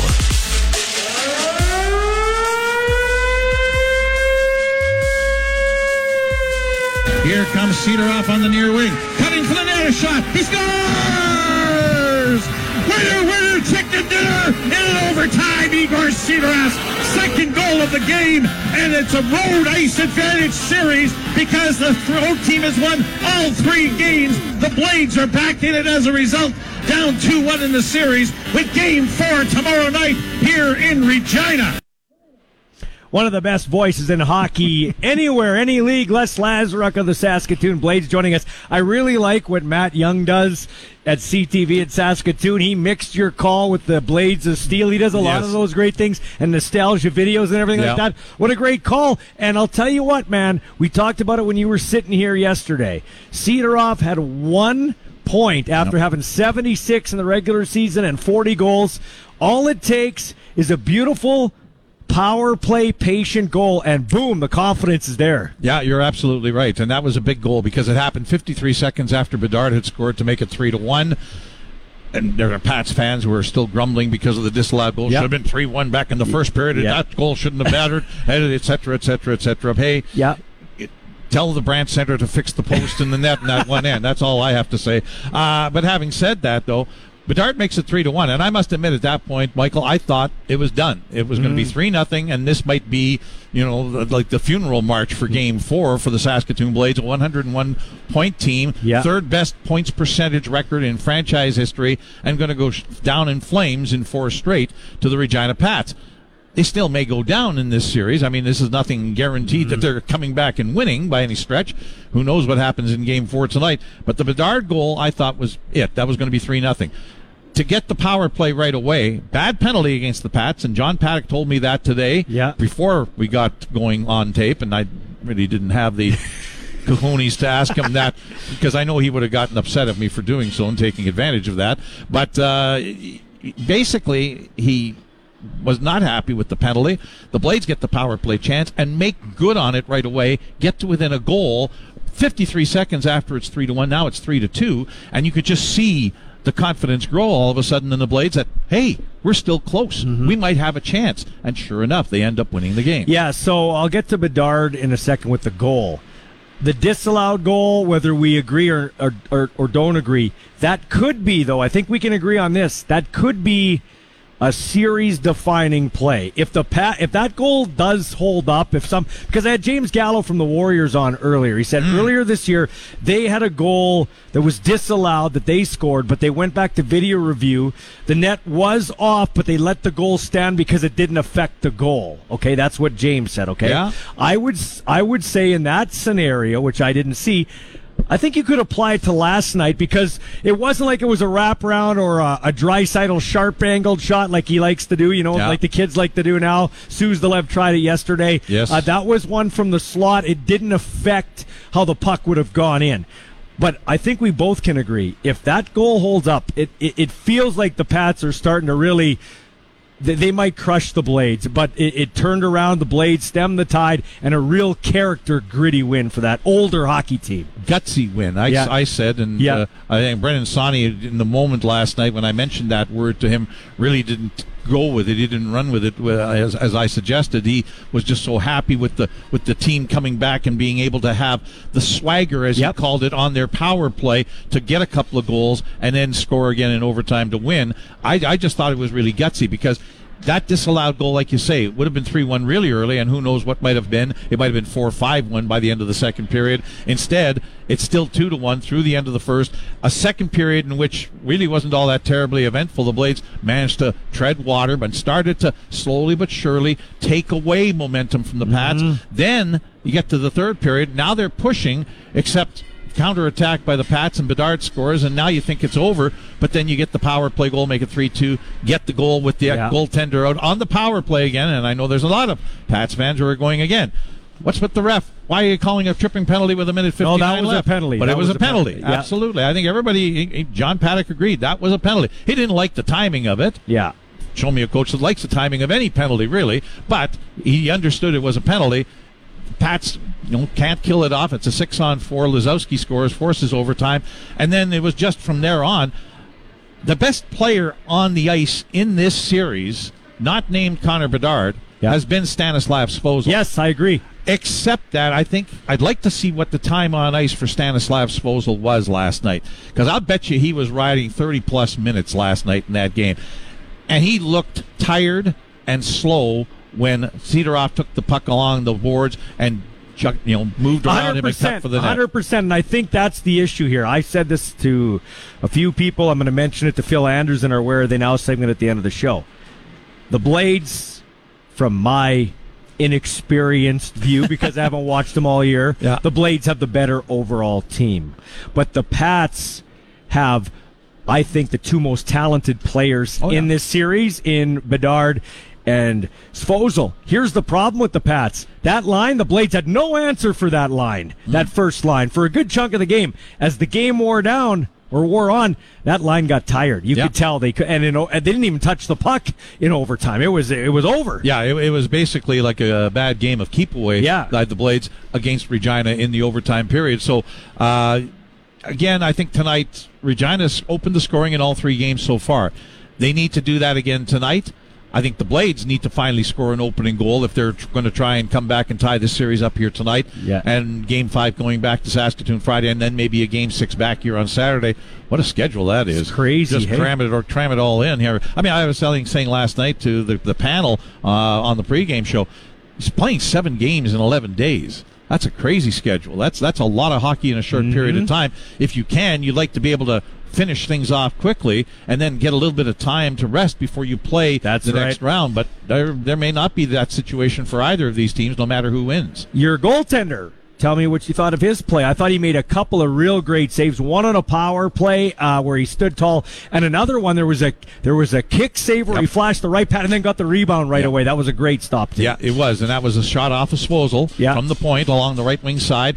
Kicked out the right pad because it was headed to the far corner. Jaden Weens was battling in front with somebody, and the rebound hit Weens and sat down for him. If that gets past the blade forward in front and gets out into the slot, there may be a path there to put home the rebound. So Blades got some bounces and some breaks last night that they did not get at home in the first 2 games. Those bounces and breaks that the Pats got the first 2 games in Saskatoon, they really didn't get last night at home. So we'll see what ends up happening here tonight. Which team gets some breaks along the line? Okay, so the Saskatoon Blades gave up the second fewest goals in the regular season behind the Seattle Thunderbirds, I believe. So I'm looking at this series going, what's going on? And then I called that game with my own 2 beady little eyes, okay? My diabetic eyes. What is going on? Like, I know Bedard's great. Yeah. I know he's great. That's the 3rd time he sliced through the D. There was another shift where he's making the puck talk, deking everybody out just inside the blue line. They forget about Suzdalev in front of the net, and if he could control that puck, it's probably a goal. Like, what is going on with their D-zone coverage? Well, I think you can get mesmerized by Bedard to a great degree. And then the one with the splitting the defense, that's just bad communication by the 2 defensemen. Yeah. They both should not be converging on Connor Bedard. One guy or the other is taking. The other guy is supposed to fall in behind and then make sure that in case Bedard happens to get through, there's still another line of defense to get through before he gets to the net. So that's just bad communication on the part of those 2 guys who, and I'll identify them. Blake Gustafson is a 20-year-old veteran. Charlie Wright's a 19-year-old who attended Edmonton Oilers training camp last year. Together this season, they've been phenomenal. Wright was the best plus-minus on the team. Gustafsson brought a veteran presence and a solid defenseman, shutdown type of defenseman to the team for 68 games of the regular season. That mistake by them is rare, to put it mildly, and I think that's just something that they'll have to learn from when they're playing against Bedard is make sure you communicate with each other like you've been doing all season long, and make sure it happens in the playoffs, because it really doesn't change no matter who it is, whether it's Connor Bedard, whether it's Matthew Savoy in Winnipeg, whether it's Gavin McKenna in Medicine Hat, whether it's Brad Lambert in Seattle, whomever the big star is that's coming down on you and can create an issue for you, you still have to communicate. Yeah, okay, before I let you go, yes. The Masters going on. PGA versus LIV. It's like WrestleMania here. I don't know, man. I think these LIV guys, I haven't watched one iota of Neither LIV. have I. But I tell you, it seems like they've become fat cats. They got their money. They don't play enough. I don't think they're going to win. I agree with you. I'm with you. You and I discussed this before we got on air. To me, golf is that sport where you get rewarded for doing well, and you don't get rewarded if you don't do so well. Right. You don't get guaranteed money to play golf. You have to go out there and get birdies and eagles and go miles under par in order to win the big bucks on the tour. So I don't think the LIV guys are going to win. If they happen to, great. I'll eat my crow. I've done it God knows how many times in the course of my lifetime. I've been wrong before, Ballsy. Trust me. I've been wrong before. But I would love to see Rory McIlroy win it and shove it right down the throats of those guys from LIV, because it would be perfect. That would be karma as far as I'm concerned. He hasn't won a major since 2014. I like the Spieth kid too, and I'd love to see Tiger, but like you said before we came on, if the weather's no good, he might not even play the rest of the weekend. They say Saturday's just going to be a washout entirely, so if that's the case, you're back. I mean, I don't know if you've had back issues or body issues. I'm starting to feel my age. Yeah, well, I know what it's like for me. My back feels it when it's not nice outside. I won't. I'm a fair weather golfer. I golf in the 80s, and that's not my score. That's although that can be my score too, but it's mostly the temperature. Hey, buddy, I appreciate it. Eh? All right, man. One of my favorite guys in the hockey world, Les Lazaruk. We'll be back with more here on the Sports Cage on 620 CKRM. Our house is your house. Welcome inside the Sports Cage on Saskatchewan Sports Radio, 620 CKRM. We're your voice of Saskatchewan, 620 CKRM, your voice of Regina Pats Hockey. Our pregame show begins at 6:10 right here from the southeast end of the concourse in front of the old Pat store, if you're familiar. Play-by-play just after 7 right here with Dante DeCarry. His panel includes Kelly Rempel, Rob Vanstone, and Drew Posty. We're also your voice of Saskatchewan Roughriders football. We got a couple of announcements to make from the professional football team in this province. First off, the home opener against the Winnipeg Blue Bombers here on Father's Day weekend. And the halftime show, Canadian legendary rocker Kim Mitchell. Patio lanterns, Gophers soda, rock and roll duty. Lots of great tunes from Kim Mitchell in his catalog. So he will be the halftime show, home opener, Riders and the Winnipeg Blue Bombers. He used to rock. Zinger, you're too young, you don't really know, but he rocks a mean skullet. At least he used to. I don't know if he's shaved off skullet. Wow, okay. Well, skull, and then the mullet. But maybe he has trimmed his hair. I'm not sure, but he still can bring the energy. So he will be the halftime show, and then of course the Saskatchewan Roughriders hosted the Grey Cup in 2022, and as part of that, they've got their Grey Cup Festival Legacy Grant Program. 9 recipients were announced today, and we have got now I have no idea how to pronounce this. I'm going to butcher it. Indigenous Center in Regina, development of a land-based learning space consisting of native prairie grasses and plants, traditional indigenous medicinal plants, where being outdoors together naturally extends the meaning of be together. It's a I don't know how to pronounce it. I'm not even going to try. Is it Mamawayatitan? Yeah, I have no idea. Let's be all together. That's why I don't want to do it, because I feel like I'm not doing it any justice. Battleford's an area sexual assault center. The funding will support the school-based prevention education program focusing on promoting a strong sense of self and healthy communities. Sturgeon Lake First Nation, City of PA for a youth baseball facility. Prairie harm reduction in Saskatoon. The funding will champion a new youth-led legacy of safer and healthier communities by providing youth with access to hands-on mentorship services. The Kawakatus First Nation, money going there. The Bronx Parents Association, town of Indian Head. Northern Lights School Division, and First Nations University of Canada Indigenous Continuing Education Center. So lots of great stuff coming out of the Grey Cup Legacy Festival Foundation, the grant program, as they've awarded $750,000 to amateur sport and Saskatchewan communities through the 109th Grey Cup and Festival. Coming up on the other side here of the 5:30 news and our Pat Chat, we have still some to go before we send you to our Pat's broadcast. And just pulling up my lineup sheet here, we are going to hear from Ty Spencer once again. And a lot of people ask me, is Phil Andrews still in Saskatoon? He called Regina Pats hockey for a decade, and every Wednesday we take a walk down memory lane for Floor Coverings International. And today we will take a walk down memory lane with our friend Phil Andrews. You can text us at 936-6262. Who do you got tonight? Pats or the Blades? Who do you got tonight? Jets or the Flames? Calgary Flames 2 points back of the Winnipeg Jets for the final playoff spot in the NHL's West. Oilers leapfrogged the Kings yesterday, and if Ryan Nugent-Hopkins gets 1 point, he'll have 100, and the Oilers will become the first team since the Pittsburgh Penguins back in the 90s when they had Ron Francis, Mario Lemieux, and Jaromir Jagr on the team to have 3 players with at least 100 points in a season. The Oilers are rolling. They're getting good goaltending.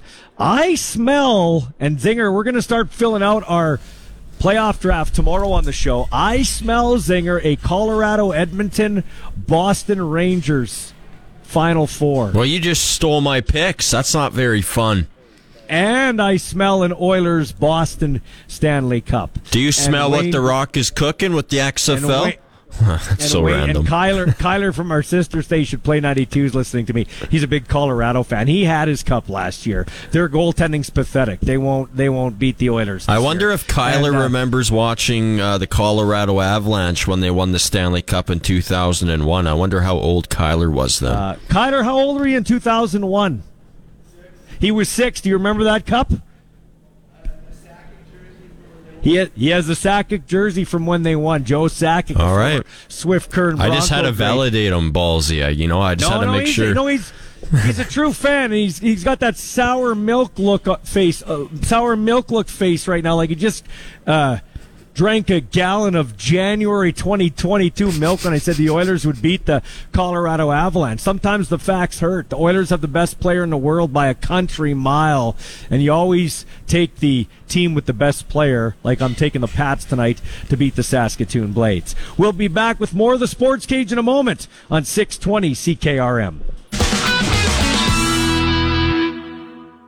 All right, Sports Ticker 531 is for Busy Bee Overhead. Busy Bee will repair or replace your residential or commercial garage door so you don't get stuck in or out. Catch the buzz.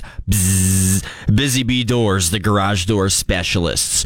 We are 9 minutes away from opening pitch tonight. The Toronto Blue Jays taking on the Kansas City Royals from Kauffman Stadium in Kansas City, Missouri. Alek Manoah gets the start on the bump for the Toronto Blue Jays. Let's see if the Jays can win back-to-back games. That would be nice. Would be nice if the Pats can, win tonight, go up 3-1. I think that's what the doctor's ordering tonight. Pats and Blades, Game 4 in front of a sold-out Brandt Center. It's going to be packed to the brim tonight under the orange top. And we're going to have the pregame show for you right at 6:10 p.m. with Dante DeCaria. Let's head ringside and check in with the oldest major junior hockey team in Canada. This is Pat Chats from your official voice of the Regina Pats, 620 CKRM. Yeah, they came at us pretty good. I thought that they were, they were stretching the puck they were doing a lot of the same things that we were doing in the first and second game, where they were chipping pucks past our D, and they were getting on top of us, and then they were getting end zone time as a result. And I think that really kind of changed the complexion of the game a little bit. Your guys' penalty kill had been perfect coming into tonight, but they do manage to get 3 power play goals. Was there anything in particular that maybe you thought the penalty kill wasn't doing that they did the first couple games, or was it just their power play finally breaking through after some chances? I think, Drew, it's just a matter of time, to be honest with you. I mean, they're a skilled team, and we talked about it before the game. The best way to kill penalty is just don't take any. But when you play in your own end enough, bad things can happen, and that was a result. We played too much below the half wall, and it cost us.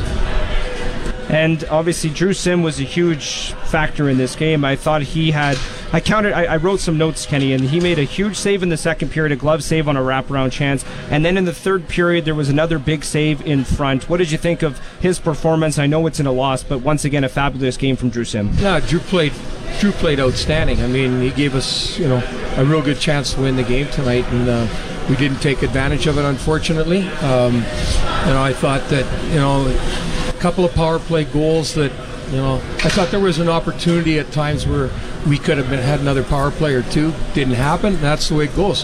Playoff hockey, sometimes it just the bounce doesn't go your way, and tonight, I thought that that was a momentum swing once they start scoring those power play goals, to be quite honest. That's Pat's assistant coach, Ken Schneider, in conversation with our panel following their loss yesterday, 4-3 to the Saskatoon Blades. Game 4 tonight. It's a sellout. You can catch it right here on 620 CKRM, or you can watch it on TV on Access Now Sports, as I'll be on the call with Nolan Cole. But hey, you want to mute us and put on Dante DeCaria. Pat Chat for the Canadian Brew House. Simply Spiked Lemonade is new to the CBH with 4 bold, full-flavored, fizzy choices to enjoy.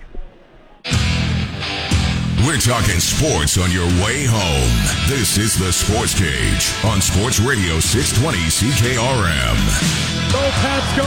Here's Bedard. He's going in on net. He scores!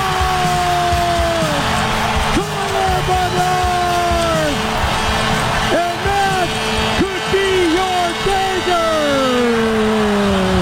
Yeah, after that goal, you thought the Pats were going to run away with this one, but the Saskatoon Blades showed a lot of stones, a lot of character, or as Gorilla Monsoon, the old WWE announcer, used to say, a lot of intestinal fortitude, and they fight back, scoring 3 of their goals in the power play. Igor Sidorov scores the game-winning goal in overtime, his second goal of the contest, and the Regina Pats fall to the Blades 4-3, and we got a series tonight, Game 4, with the Pats up 2-1 and the road team winning every game. Here's Ty Spencer in conversation with our guys on the Pats broadcast following the loss. Yeah, I thought the first couple periods, we really kind of took it to them. We kind of know the style that they play, and by coming out physical and being hard on the forecheck and kind of catching them by surprise was something that we kind of used to our strengths there. But coming to around the end of the game, we kind of let up for a bit, and Saskatoon's a good team. We got to give it to them, and they cost us. Ty, I know it's easy to say, well, just wash this one away and we're right back at it tomorrow, but especially when the tying goal comes with less than 30 seconds left, just to talk about the process that you guys maybe have to go through to do that, just to get back to the way you guys played in the first period when you really had a tremendous start. How do you wash this one away? Yeah, obviously that's a kicker. You don't really ever want to go down with like that, but it's a 7-game series. Keep your head up here. It's the fact that we were up 2-0 is awesome on us, and so one loss ain't gonna lose the series. So be ready for the next one. Ty, when Connor scored to make it 3-1, at that point, could you almost taste it? Yeah, it's playoffs, so you can never really get too ahead of yourself. Obviously, with a 3-1 lead, it's nice, but it's the little things that count. Making sure we're getting that puck out, and if we're not doing that, Saskatoon, like I said, good team. It's gonna make us cost. So it's we gotta make sure that we're doing all those things correctly. We can't take a period off. I know that a lot of times I've noticed over the years in working in junior hockey and being around junior hockey players, it's always a really tough pill to swallow moments after the game. Like, it feels a lot worse than it's going to feel 20 hours from now. 20 hours from now, you'll be back at the rink in your regular routine. Less. And it'll just be another game that, so, yeah, there's a lot of long faces now, but the good news is you don't have to wait 3 more days to get your hands on them again, right? Like, you're less than 24 hours, you're back at it. I got to think you like that, right? Absolutely. Yeah, no, it's a long series, and we expected that they're going to come out hard, and it's going to be a battle of a series. So it's one loss ain't going to do it. Keep our heads high here and be ready for the next one. Another fabulous performance from Drew Sim, 33 saves on 37 shots through 65 minutes of ice time, and I counted 2 big time saves in this game. One in the second period on a wraparound, and then a huge save in the third period around the halfway mark. I'm sure you know which ones I'm talking about, but I know it's in a loss. But Drew Sim, who's been really good in this series, once again proved to be the starting goaltender tonight. Yeah, absolutely. He's been playing phenomenal. It's so nice having a goalie that you can trust back there, and the way he's playing, it's kind of affecting us up front. We all got to get going. He's been playing well, though, makes some huge saves for us, and it's been good for him. Kenny mentioned when he was on with us earlier, and I believe this is the first time there'll be back-to-back games less than 20 hours apart in this series. He said puck possession might just be that much more important next game because obviously you guys left it all out there tonight. Both teams did. Maybe there's a little bit of fatigue setting in as the series wears on. Is puck possession something maybe that just becomes that much more important of a factor as the series wears on, do you think? Yeah, absolutely. It comes down to simple hockey. Puck possession, getting the pucks deep, making those simple plays. You don't really realize how important it is, and it's something that I feel like the last couple games here we've been good at, but obviously we're not done here yet. So it's playing simple and doing those little things. I wanted to ask about just the work ethic that this team has right now, because there's no question, especially early in the game, your line, Barnett, Rowan when he was playing before he was out. I can go through the list. Sam Aremba, Braxton Whitehead, even Riley Janelle as well. Good point, Kelly. Like yourself, which is why I wanted to talk to you, because I think it was Kelly or Rob that was talking about it on, what was it, after the overtime? Well, if it was an intelligent point, it was probably Rob. It had to be Drew. One of you guys said that you play like you're 200 pounds when you're not, So I just want to... That was Kelly. Who was that? Oh, you said 185? You said playoff hockey is a 200-pound game. Anyways, regardless of that, Ty, it is a compliment from us here, but we've really liked the way you've played, and I just wanted to ask about just the will, work ethic, and just the want and determination that you need in playoff hockey, and we've seen that, let's be honest, guys, from this group so far. Yeah, no, it's a whole new game. It really is, and playing strong and, being physical. The first game we came out and, we out-physicked them. We hit lots and, we brought it to them, and I didn't think they were ready for that. And, when we come out strong and we come out hitting and catch them by surprise, that's kind of what we use to our strengths to win those games. There was just 4 guys on your team with playoff experience coming into this series. What have they done for some of the guys that haven't played in the playoffs before? I know talking with Luke Bateman after the regular season, it wasn't overconfident, but just the confidence in his answer when he said, we can do it, we can beat this team. What are some of those guys that have played in the playoffs done for some of the guys that haven't? It's they've been really helping us out, especially in the room. When we're down a goal and it's the third period, they're the ones that are telling us, it's a long series, keep your head high, it's playoffs, anything can happen. Yeah.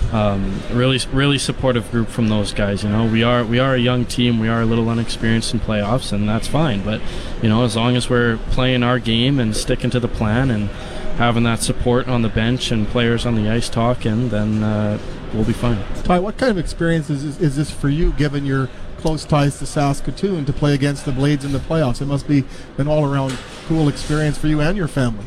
Yeah, it's pretty cool. During the regular season, I was obviously hurt, so I didn't get to play, which kind of sucked. But coming back and playing in front of that crowd, it was a little nerve-wracking at first, but it's definitely pretty cool seeing the family out there and everything.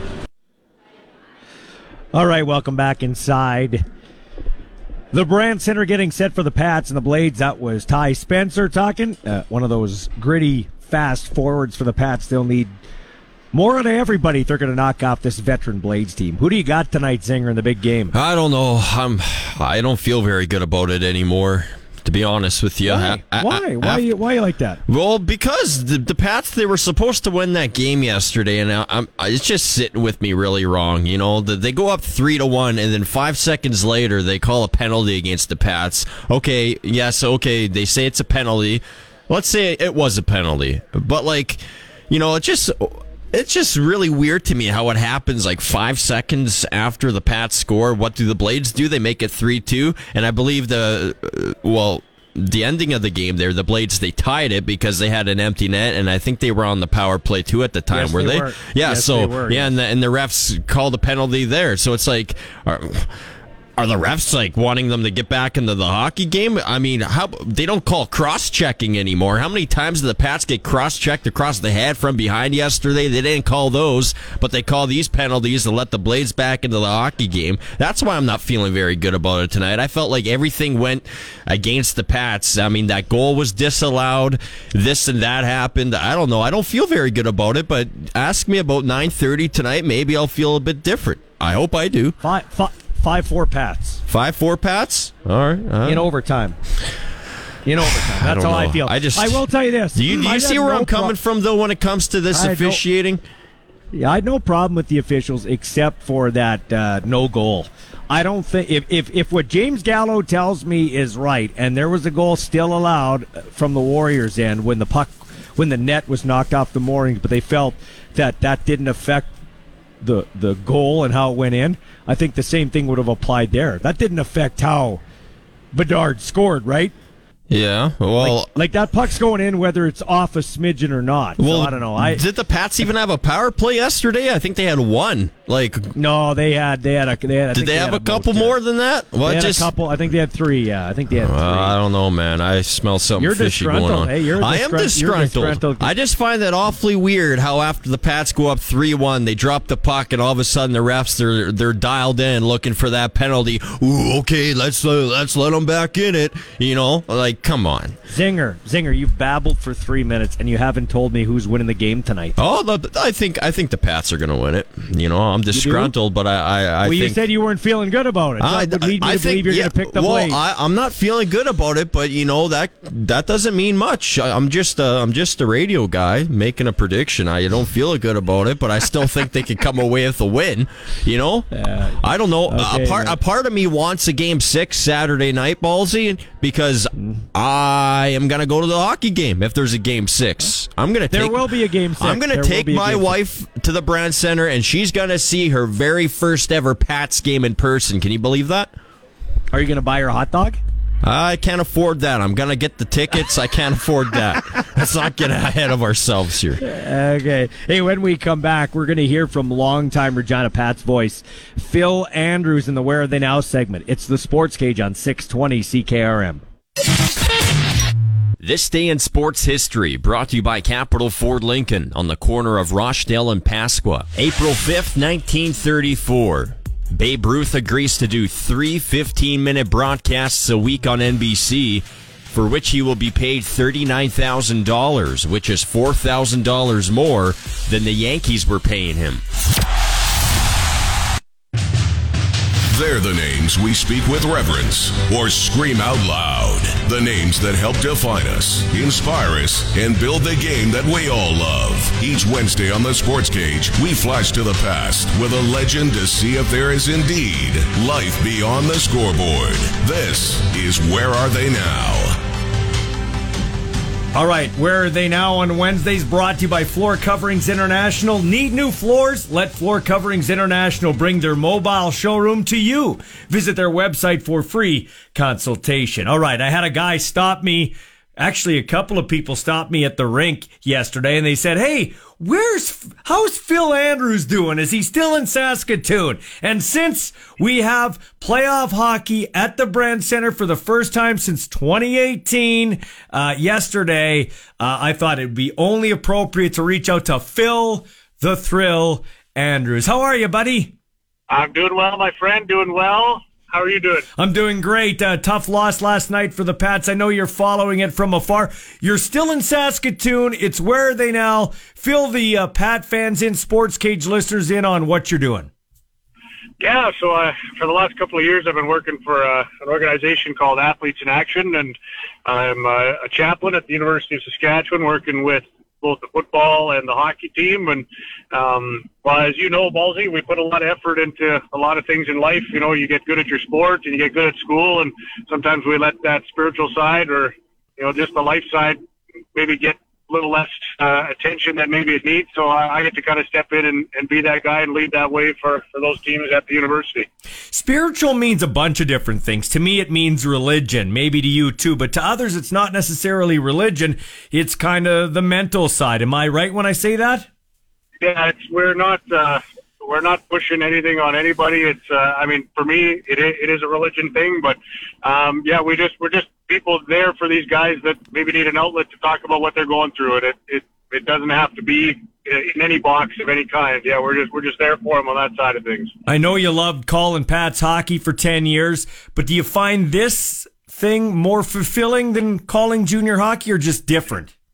I think they're similar in that the thing I loved about working for the Pats was the people side of things, and the players and the staff and that type of thing. And so I get to kind of still do that, be part of a team in that capacity. I will say that there are times that I miss being on the radio calling games, especially at this time of year when it's so much fun and everything's so exciting. But yeah, I feel very happy in the role that I'm in right now. Hey, let's talk about that Huskies football team. 2 years in a row. Maybe it's no coincidence. 2 years in a row that football team goes to the Vanier Cup, but comes up short. So you were either a blessing or a curse. Yeah, I mean, it's hard to say, but I know I didn't throw any of the footballs. I didn't catch any. So yeah, I don't know. I don't know if I can take credit or any either way. Yeah, no kidding. Hey, what's that new hockey rink up there like at the U of S? Man, it's incredible. I think, looking around the rest of Canada West, I don't think there's a facility that even comes close. I mean, what the guys have in that dressing room and their team room, and just the fan experience in there as well. It's an incredible facility for that Canada West hockey. The guys, all of them to a man, would say they're very lucky to be able to play here. This may or may not be an easy question for you to answer, Phil Andrews, but in your 10 years calling Pat's hockey game, if you could go back and be behind the microphone in that moment, what game or moment would that be? I think it would be the Memorial Cup semifinal when the Pats beat the Hamilton Bulldogs, and that moment when Sam Steele scored to make it a 2-goal game, and then the empty netter for Jake Lecition.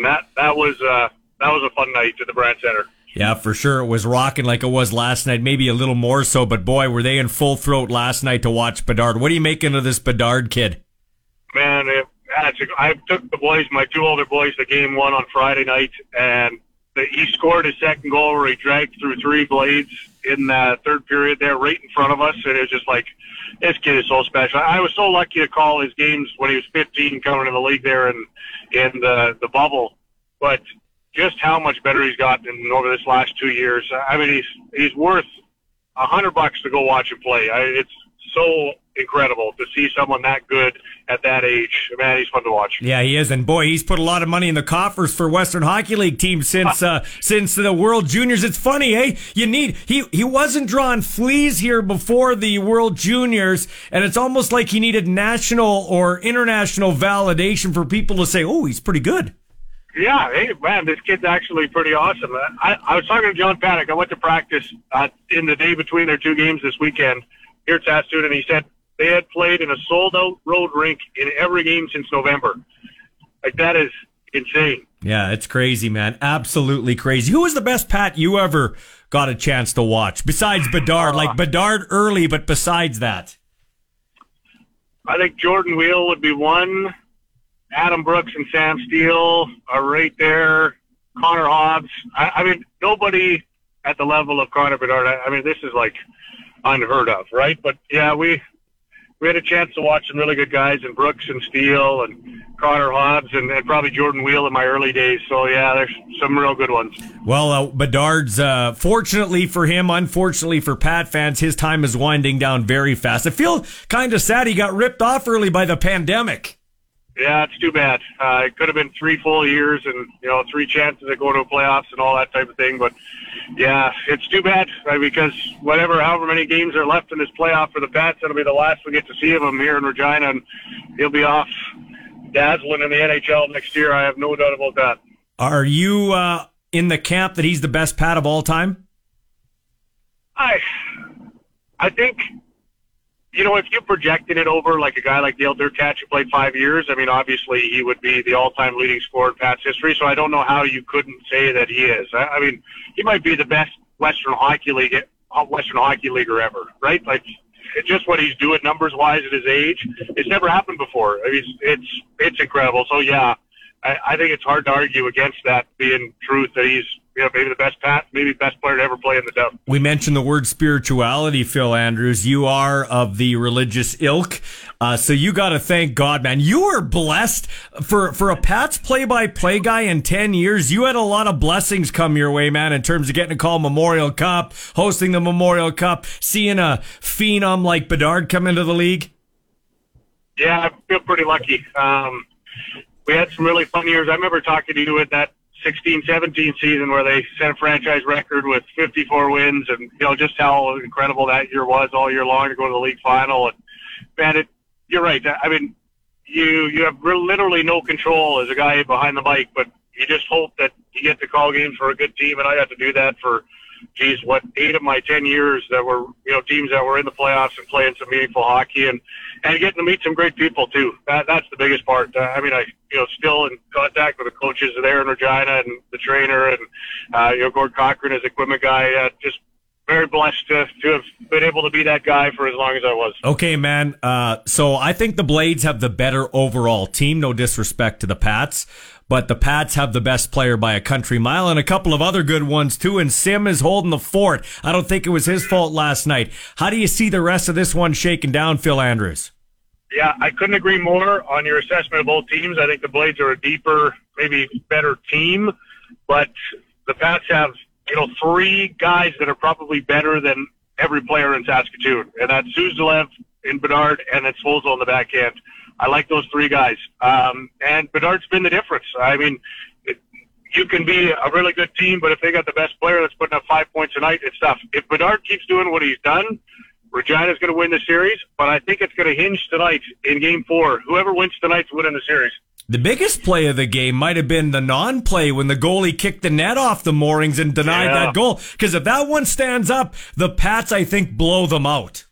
Yeah, I agree.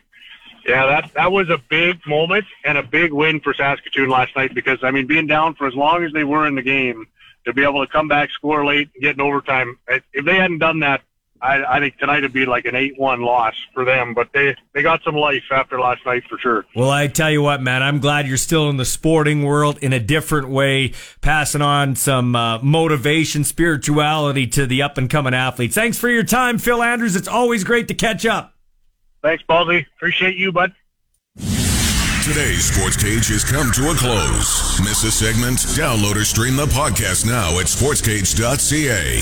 Get your sports straight from the source. 620 CKRM.